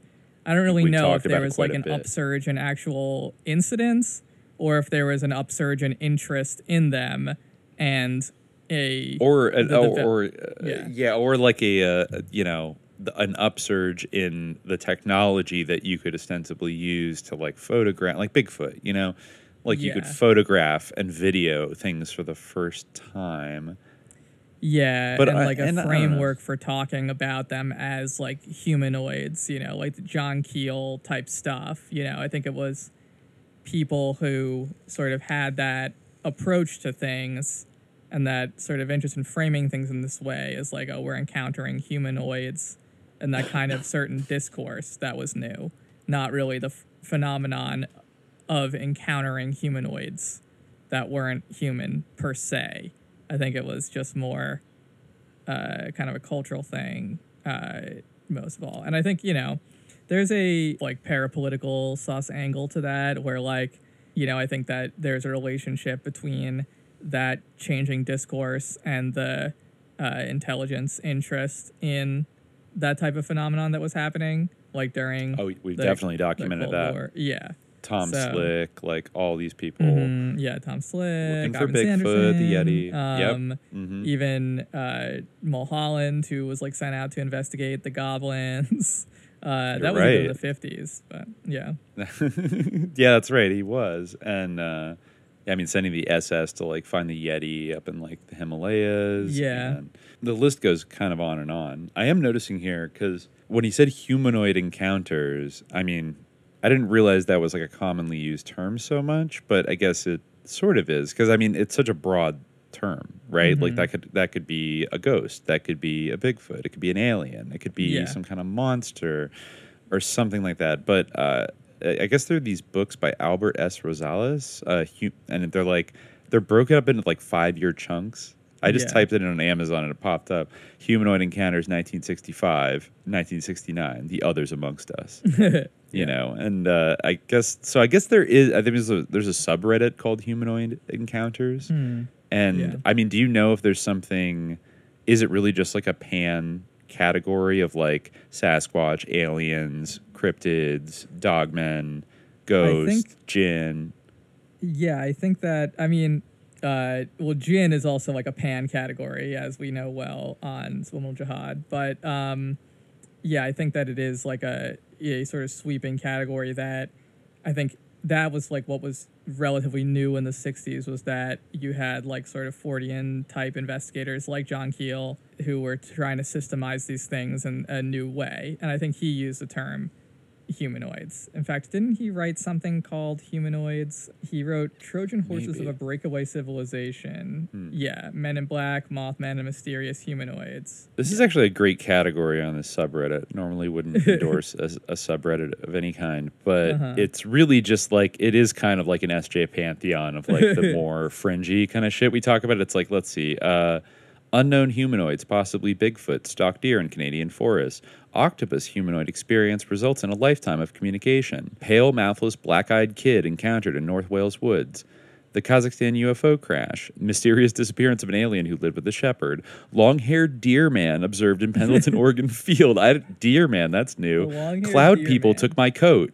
Cloud people took my coat. Interesting. Okay. Yeah. Was it just brought it. r/humanoids? No, r/humanoid encounters.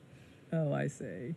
Yeah, I think I might have possible mermaid at Karachi, Pakistan aquarium in the 1960s.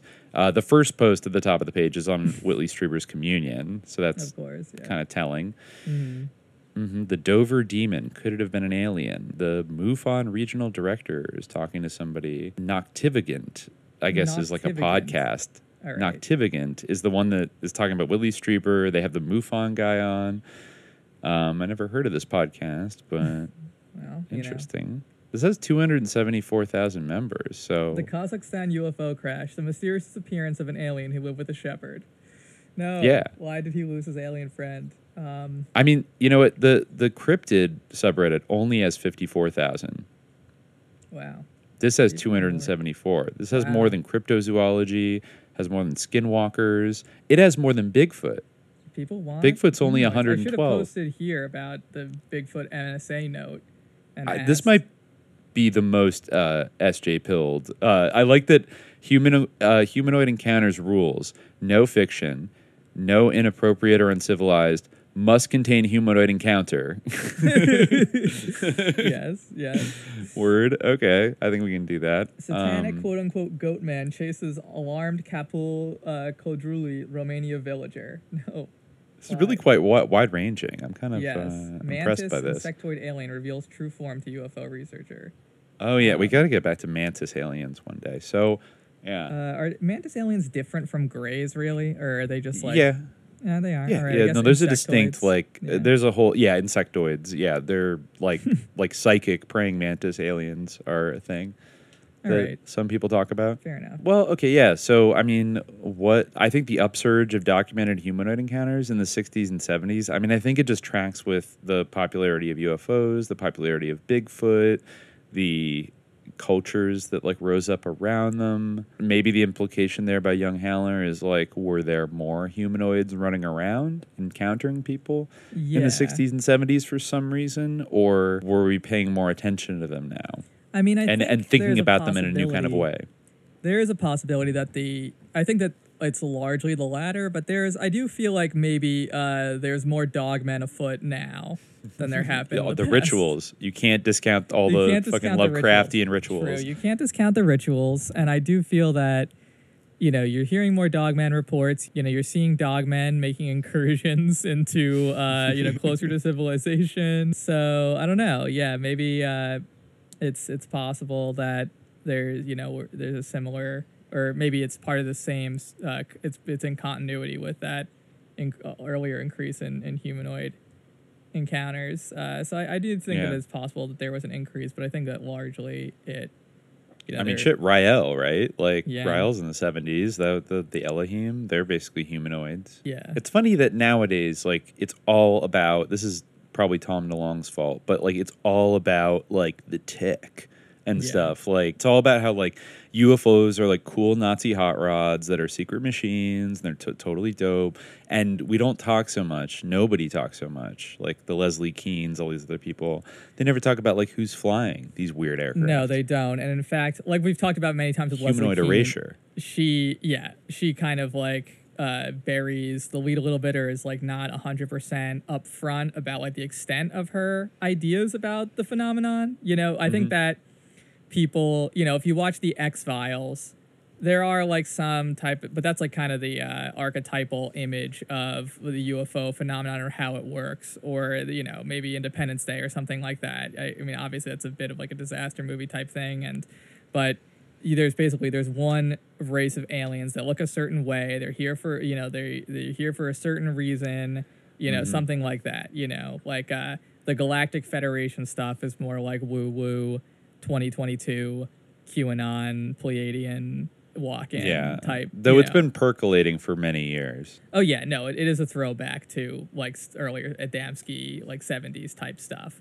But and when you throw in the 9, which like literally the bankroller of MUFON, Lawrence Rockefeller, was like obsessed with and participated in, where they think they're talking to like, I don't know, some Supreme Council of like galactic aliens that But and all that shit. from Tom DeLonge type people, I feel like the image that's being pushed is like there's a particular there's like a certain type of visitor, like there's the visitors, they're like all one thing, I mean, maybe like on the fringes of it, you kind of have to look a little bit deeper than I think the average person to get to the Leslie Kean like consciousness, like NDE type of discourse around it, where generally it's kind of like they're grays, something like that, like exactly, they're from a purple planet, they're light beings, they're here to help us, like I don't think even like Stephen Greer says that there's like warring factions or more than one. They're like all the same. No, he's very on the tip of like they're all like kind of enlightened light beings that are kind of the same thing, and they're all here to help us. Don't worry about it. Yeah, I mean, no, he's actually world, if you can take it, etc. he is huge on the idea that kind of like all that stuff about aliens fighting and there's good ones and bad ones is like all a psyop by like the powers that be to convince us that they're evil. But even though Tom DeLonge is like the person who he would point to like as one of the biggest purveyors. I mean, I think that he considers him to have been sort of psyoped himself, but he's now at this point like a big promoter of the larger psyop of warlike aliens from Stephen Greer's perspective. I mean, I think all the ET stuff is a psyop, honestly, but he doesn't necessarily seem to promote the idea that there are more than one type of alien or ET. Like, it seems they're a security threat possibly, but there's one of them. I mean, I guess his stance is like, we don't know, but that's kind of like... He's actually very circumspect about talking about the alien part of it. That's what I mean. Yeah. He's all about the secret machines, but he's not about like really who built them, except for being like, guess what? Like the materials on this UFO could not have come from our world. Like mic drop, like end of story. But like they leave it hanging like that. They don't like go into it at all, or he kind of acts like, I don't know, he just doesn't really, it's almost conspicuous how, because he gasses you up on all this UFO shit to the point where I feel like it's a natural, the next question is, okay, so like who are these motherfuckers, and like, are they dangerous? Can we trust them? And he doesn't really get into answering that, though he definitely leans a little bit more on like this cool like national security state thing of like the Pentagon is actually enlightened and like they're just trying to, they need to use me to like slowly acclimate society. It's almost like Tom DeLonge almost acts like the way he talks about like the secret space program Pentagon people is the way that Stephen Greer talks about the ETs, is like they love us and they want us to evolve, but they know we're not ready, so they're going to slowly declassify everything. Like Chris Mellon is going to slowly reveal the method, and then we will all have world peace when like the globalist like Security Council decides that everyone can have like 0-point energy. Like, it's so fucking weird, and like it's so fucking San Diego. I can't even take it. Like it just highway to the danger zone all day. He just loves like military hardware and like driving hot rods and being kind of a Nazi. Anyways, so I don't know. But I mean, I feel like with that, it's like they never could truly disclose because it wouldn't be like cool. There's no sustainability for it to actually like explore like what is in the craft. I mean, I do feel like the UFO stuff, there's almost like a memory holing incident where they don't have like a framework for like, oh, why were they saucers in the past? Why are they still sometimes saucers? Why, like, then what's the tic tac? There are different types of aircraft, but like not really that have like entirely different forms. I feel like they kind of like are skirting around the whole like framing of like secret machines. Like maybe they're not machines at all. Like maybe they're some other kind of phenomenon. Like that's the on top. Yeah, true. That is an on top. That they have to be machines at all. Yeah. But yeah, like in that type of thing, like the whole phenomenon of like all these different, like this wide range of different humanoids being encountered that have like totally different characteristics and like the sort of absurdity element all that stuff is being very like steamed out, when I don't think that those stories are necessarily less credible. They might be less like realistic from the point of view of like, I don't know, like what seems plausible like in a movie or some shit. Talk like, the ultimate sort of psyop predictive programming type thing. But I don't think that they or seem something less that could be credible just proved because they involve like they seem, I don't know, cheesy or whatever, or like weird. Like you give it to an engineer and they could like explain how it works or something like that. Like once you get into like the spectral aircraft territory, but it's not like anyone can explain it anyway, Like True. it's not like I don't know why it's treated as being more plausible that these are ETs than that it's something entirely different. I understand why it would be treated as more plausible that they're like, Chinese aircraft that defy physics, even though that does seem to be a stretch. But I understand when people's like epistemology like has certain borders they don't want to explore beyond like a certain point. Like that makes a bit more sense to me, but I don't understand why the idea that there's like these sort of ETs, like it could be, I don't know. I just feel like it could be anything at that point, but for some reason that is considered to be like epistemically acceptable, safer, or plausible. Leslie Kean can kind they're gin. That's what I'm saying. Yeah, well, in terms of keeping certain things secret, maybe that segues perfectly into the next question. Okay, We're talking about secret machines here, right? Let's see. Yeah. Okay. Cabbage all right. Man. Oh, am I supposed to be reading this one? I think it's. so. I'm the odd number, I think. Oh, okay. All right. Yeah, okay, so Cabbage Man asks on September 16th, any hard evidence of tech being suppressed by the U.S. Patent and Trademark Office? Wow. Yeah, I mean, I think there's tons of hard evidence. I wasn't even sure if, like, I was understanding this question properly, because I feel like there is, I mean, maybe they're thinking of some other kind of technology, but it's definitely the case that, like, technology is for sure not only suppressed, but, like, kept secret. Like, there's various, like, secret government technologies that people aren't allowed to know about. And even, like, historically speaking, like TV, radio, radar, the nuclear bomb, penicillin, they weren't like commercialized until decades after they were invented. To quote Schickelman in Commercializing Patents, his book.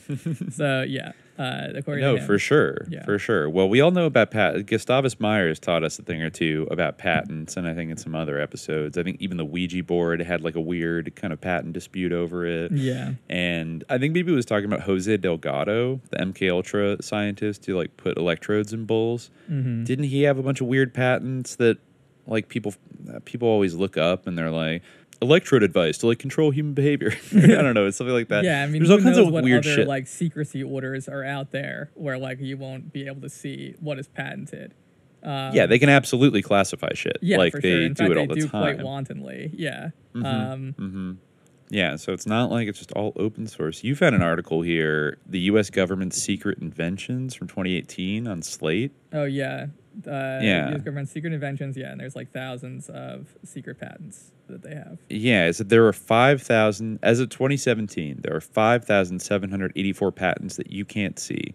They're the U.S. government's cache of inventions under secrecy orders. We don't know what they're for, but once secret patents recently made public have included a laser tracking system, a warhead production method, an anti-radar jamming apparatus, and a stronger net. Invention secrecy in the U.S. dates back to the 1930s, but it really took off in the 40s when the development of nuclear weapons was shrouded in classification. It became official policy in 1952 with the Invention Secrecy Act, which allows USPTO to keep patents deemed detrimental to the national security on lockdown, like maybe UFOs.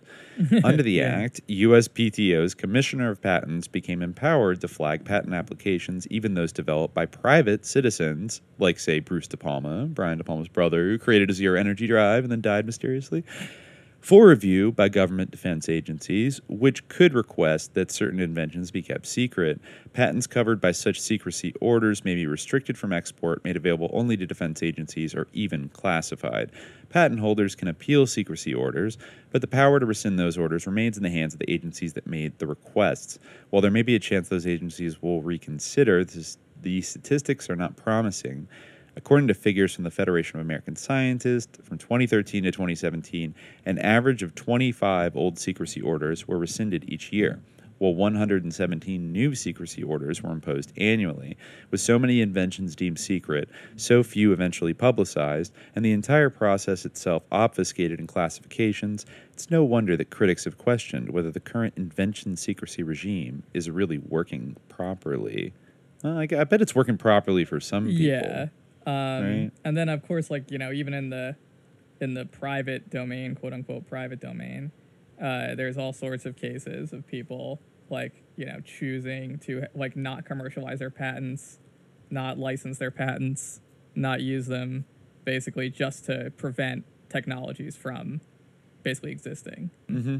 It's, and I brought up there, like, I mean, I don't know if we ever really got to the bottom of it, but, you know, I think we talked about, I think in our Mars episode, going to Mars in a bucket episode, about Bruce De Palma, filmmaker, Brian De Palma's brother. Yeah, like it was like the N Drive or something. I'm forgetting the name of it right now, but he had written all these papers about it, and he insisted that it worked. It was like a 0-point energy generator. Right. And there was but then we found like an Indian scientist who like claimed to build a prototype of one of these things and was like rolling it out. But then if you try to look like further, you'd think this would be a bigger story. And then there's kind of like no Western coverage of it. It's very murky. It's very, and then Bruce De Palma like dies in New Zealand in the 90s. And it's just all very, I forget who did he work for? Did he work for Kodak or something like that? I think he worked for a lot of like big companies developing like very cutting edge. He's apparently like a very talented engineer, and De Palma was a gifted science child as well. So I don't know, but it's like that's an example of if, you know, not saying it is real, but if it worked as advertised, you could see yourself in a dangerous situation. Actually, that reminds me, did you see that meme going around? I'm assuming it's true, of one of the victims of the like Buffalo 4chan Nazi supermarket shooting from, you know, a month or two ago. Mm-hmm. This guy, I don't think so. Yeah, one of the guys who was killed was kind of known for creating a car engine that ran on water. And like the meme going around was like, oh, what a coincidence. Like this guy like invents, and he was like posting on, I think there were some local news reporters and stuff that kind of profiled him as like local inventor, like creates like an engine that doesn't need oil, and like a week later some like PTK fucking 4chan Nazi like walks in and blows him away. Not saying there's any connection there, but it's just there's a little Dracularity there. There's been a lot of, yes, definitely. I mean, maybe there's been a lot of like water-based cars invented in my life, I feel like, but maybe. And then how long do the inventors live? I don't know. It's true. I don't know. The other thing that jumped out at me is there was like a similar story, or a kind of similar type of story of a guy, I think in Texas, who is he was like a former Army Ranger. This is a black guy who was like an entrepreneur. Actually, both of them are black, which is interesting in like a Gustavus Myers way of like, just like everything else in this country, I feel like if you're a black inventor, like, you know, we already said they don't like inventors historically, right? Like they always try to like kill and, even if you're like a white guy. In other respects, if you're an inventor, if you create anything of value rather than just doing usury and fraud, then you have to be crushed. You will suffer. Yeah. You will suffer for it. So this guy, thank God, is alive for now, and maybe like he had to get military training to like defend himself. I don't know, but no, he created this fascinating device that generates like clean drinking water out of like air vapor. So it like can literally, and he's like donated. I think he brought a bunch of them down to Puerto Rico after the hurricane, you know, knocked out their water infrastructure a few years ago. He also installed a bunch of them in Flint, Michigan, because our government apparently cannot like provide real drinking water to that city still. Yeah. Years later, so he brought these like pretended to drink Flint water. Oh yeah, I know, right? Yeah. So this guy, I'll give him credit. Like he brought up these and like didn't charge. I did it, I guess, on his own dime, you know, kind of thing, and as sort of a charity thing, and set these like huge, you know, water condenser machines up in neighborhoods so that people could come by and just fill it up. And it's kind of amazing. I mean, I was thinking, you know, as like climate change goes on and, you know, like water is being commodified and like that could become a really sinister commodity. Didn't like the CEO of Nestle be like, water's like the oil of the 21st century? Like, that sounds cool. right. Yeah. Fucking Nazis.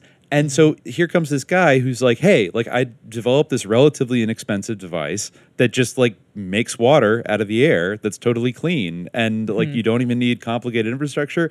Somebody went and like blew up like his water cans in like Flint, Michigan. Yeah, somebody went and like disabled them and like I forget what they did, like set them on fire or something like that.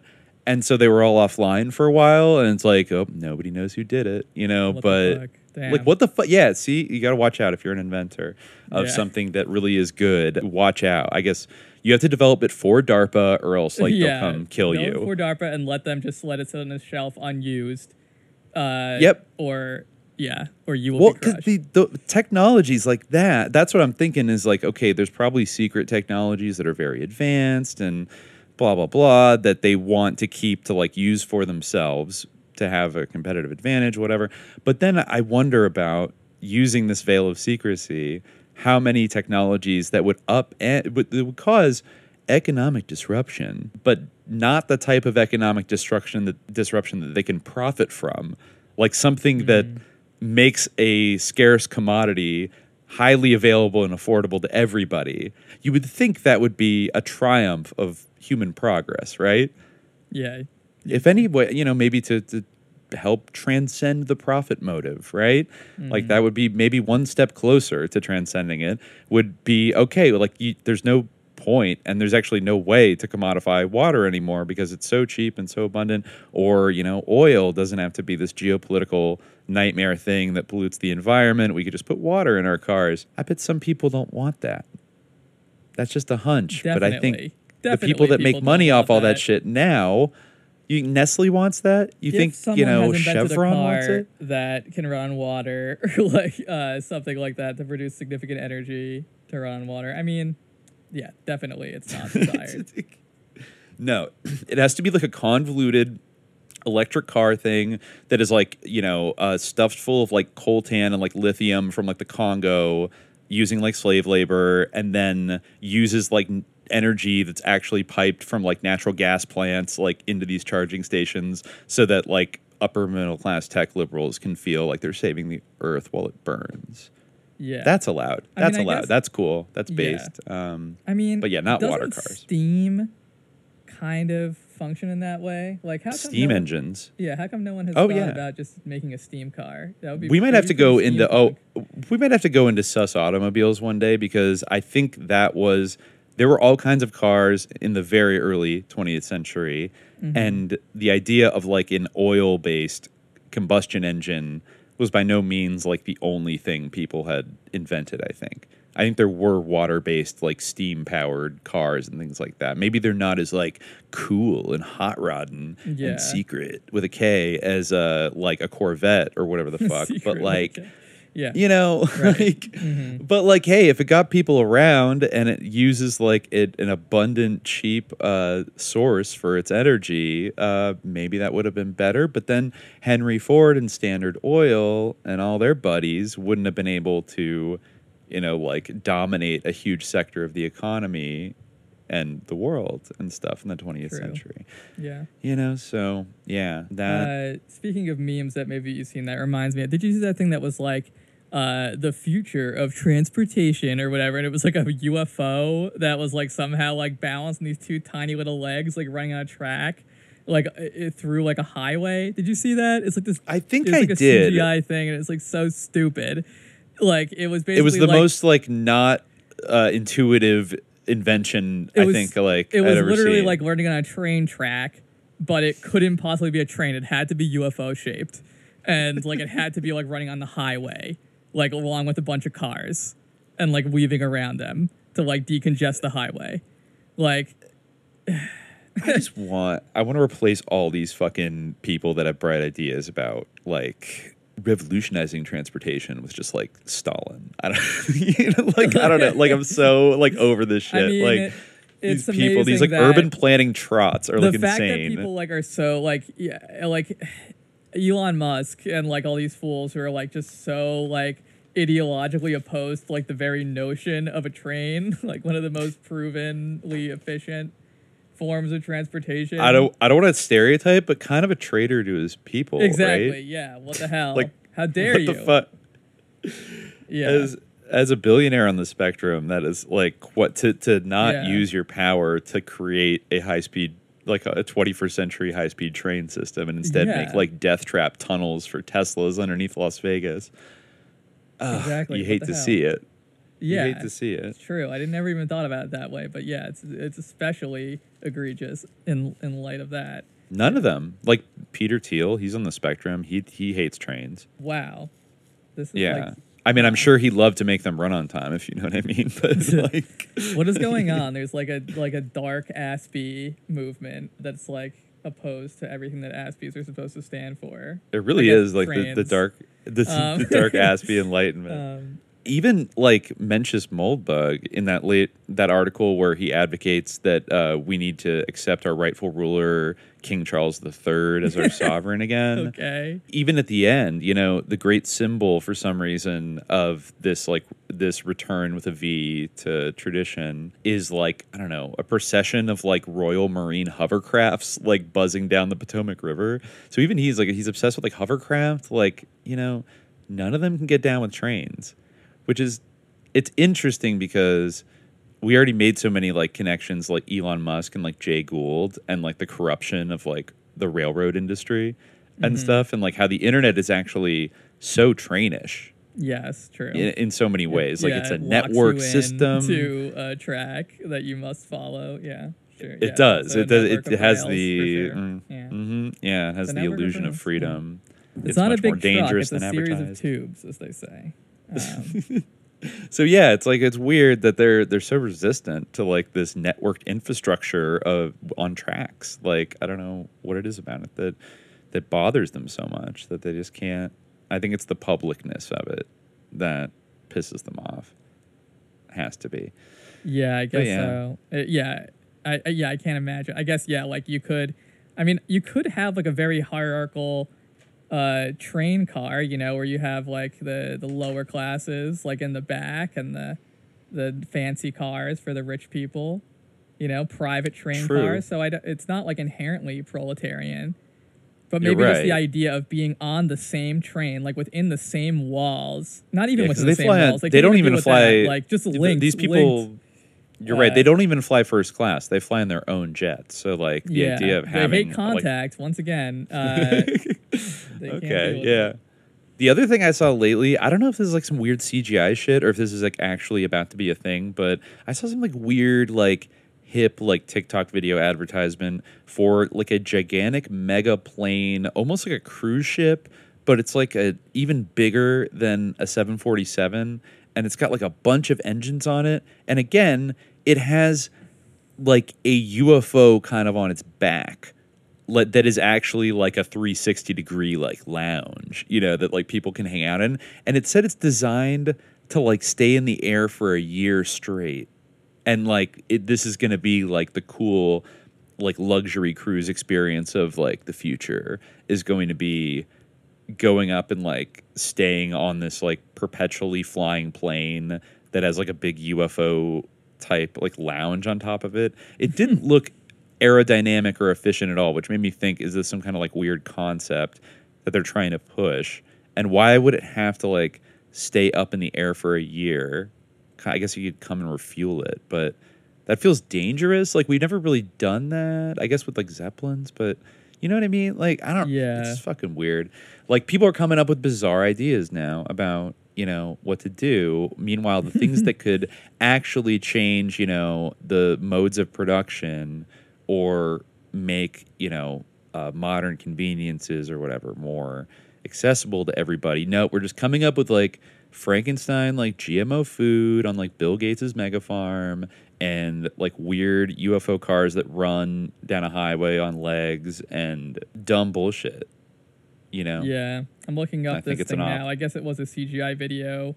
It shows how the AI-piloted Sky Cruise plans to remain airborne for months at a time. Yeah, it's going to be nuclear powered. The AI-piloted Sky Cruise. God, Yeah, that 5,000 air hotel passengers. Of Why course, would it you wanna has go to on be a flown by sky cruise AI. anyway. Like, what? I guess it's like a breathtaking, but it gets kind of boring being up in the sky, like after a while, depending on how high up you are. I don't know. Maybe Yeah, they wouldn't be I that guess if high you up. get to fly like really high up, it's like you're almost like on the clouds, like you're almost in space or whatever. Kind and of. I don't know. It doesn't sound as appealing to me as like a normal cruise by sea when you like actually stop places. Yeah, but I guess not. yeah. No, people just want to fucking live in a literal bubble in the air for months.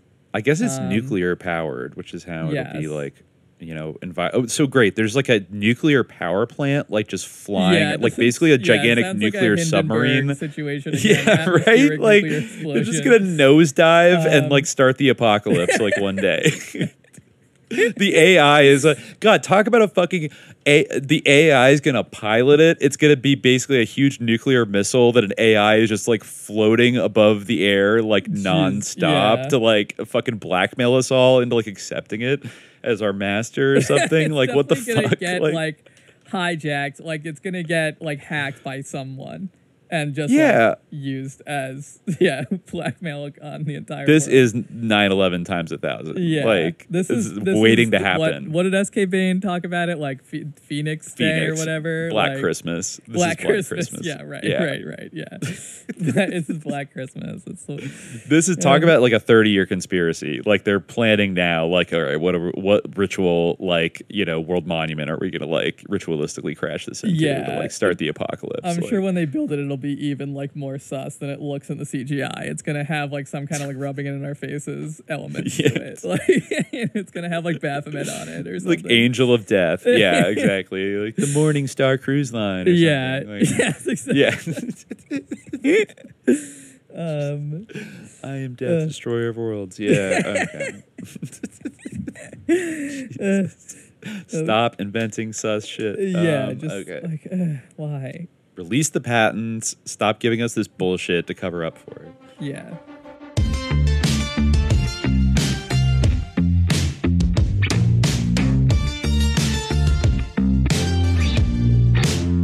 You've got the devil on your shoulder. You better shut your mouth just like I told you.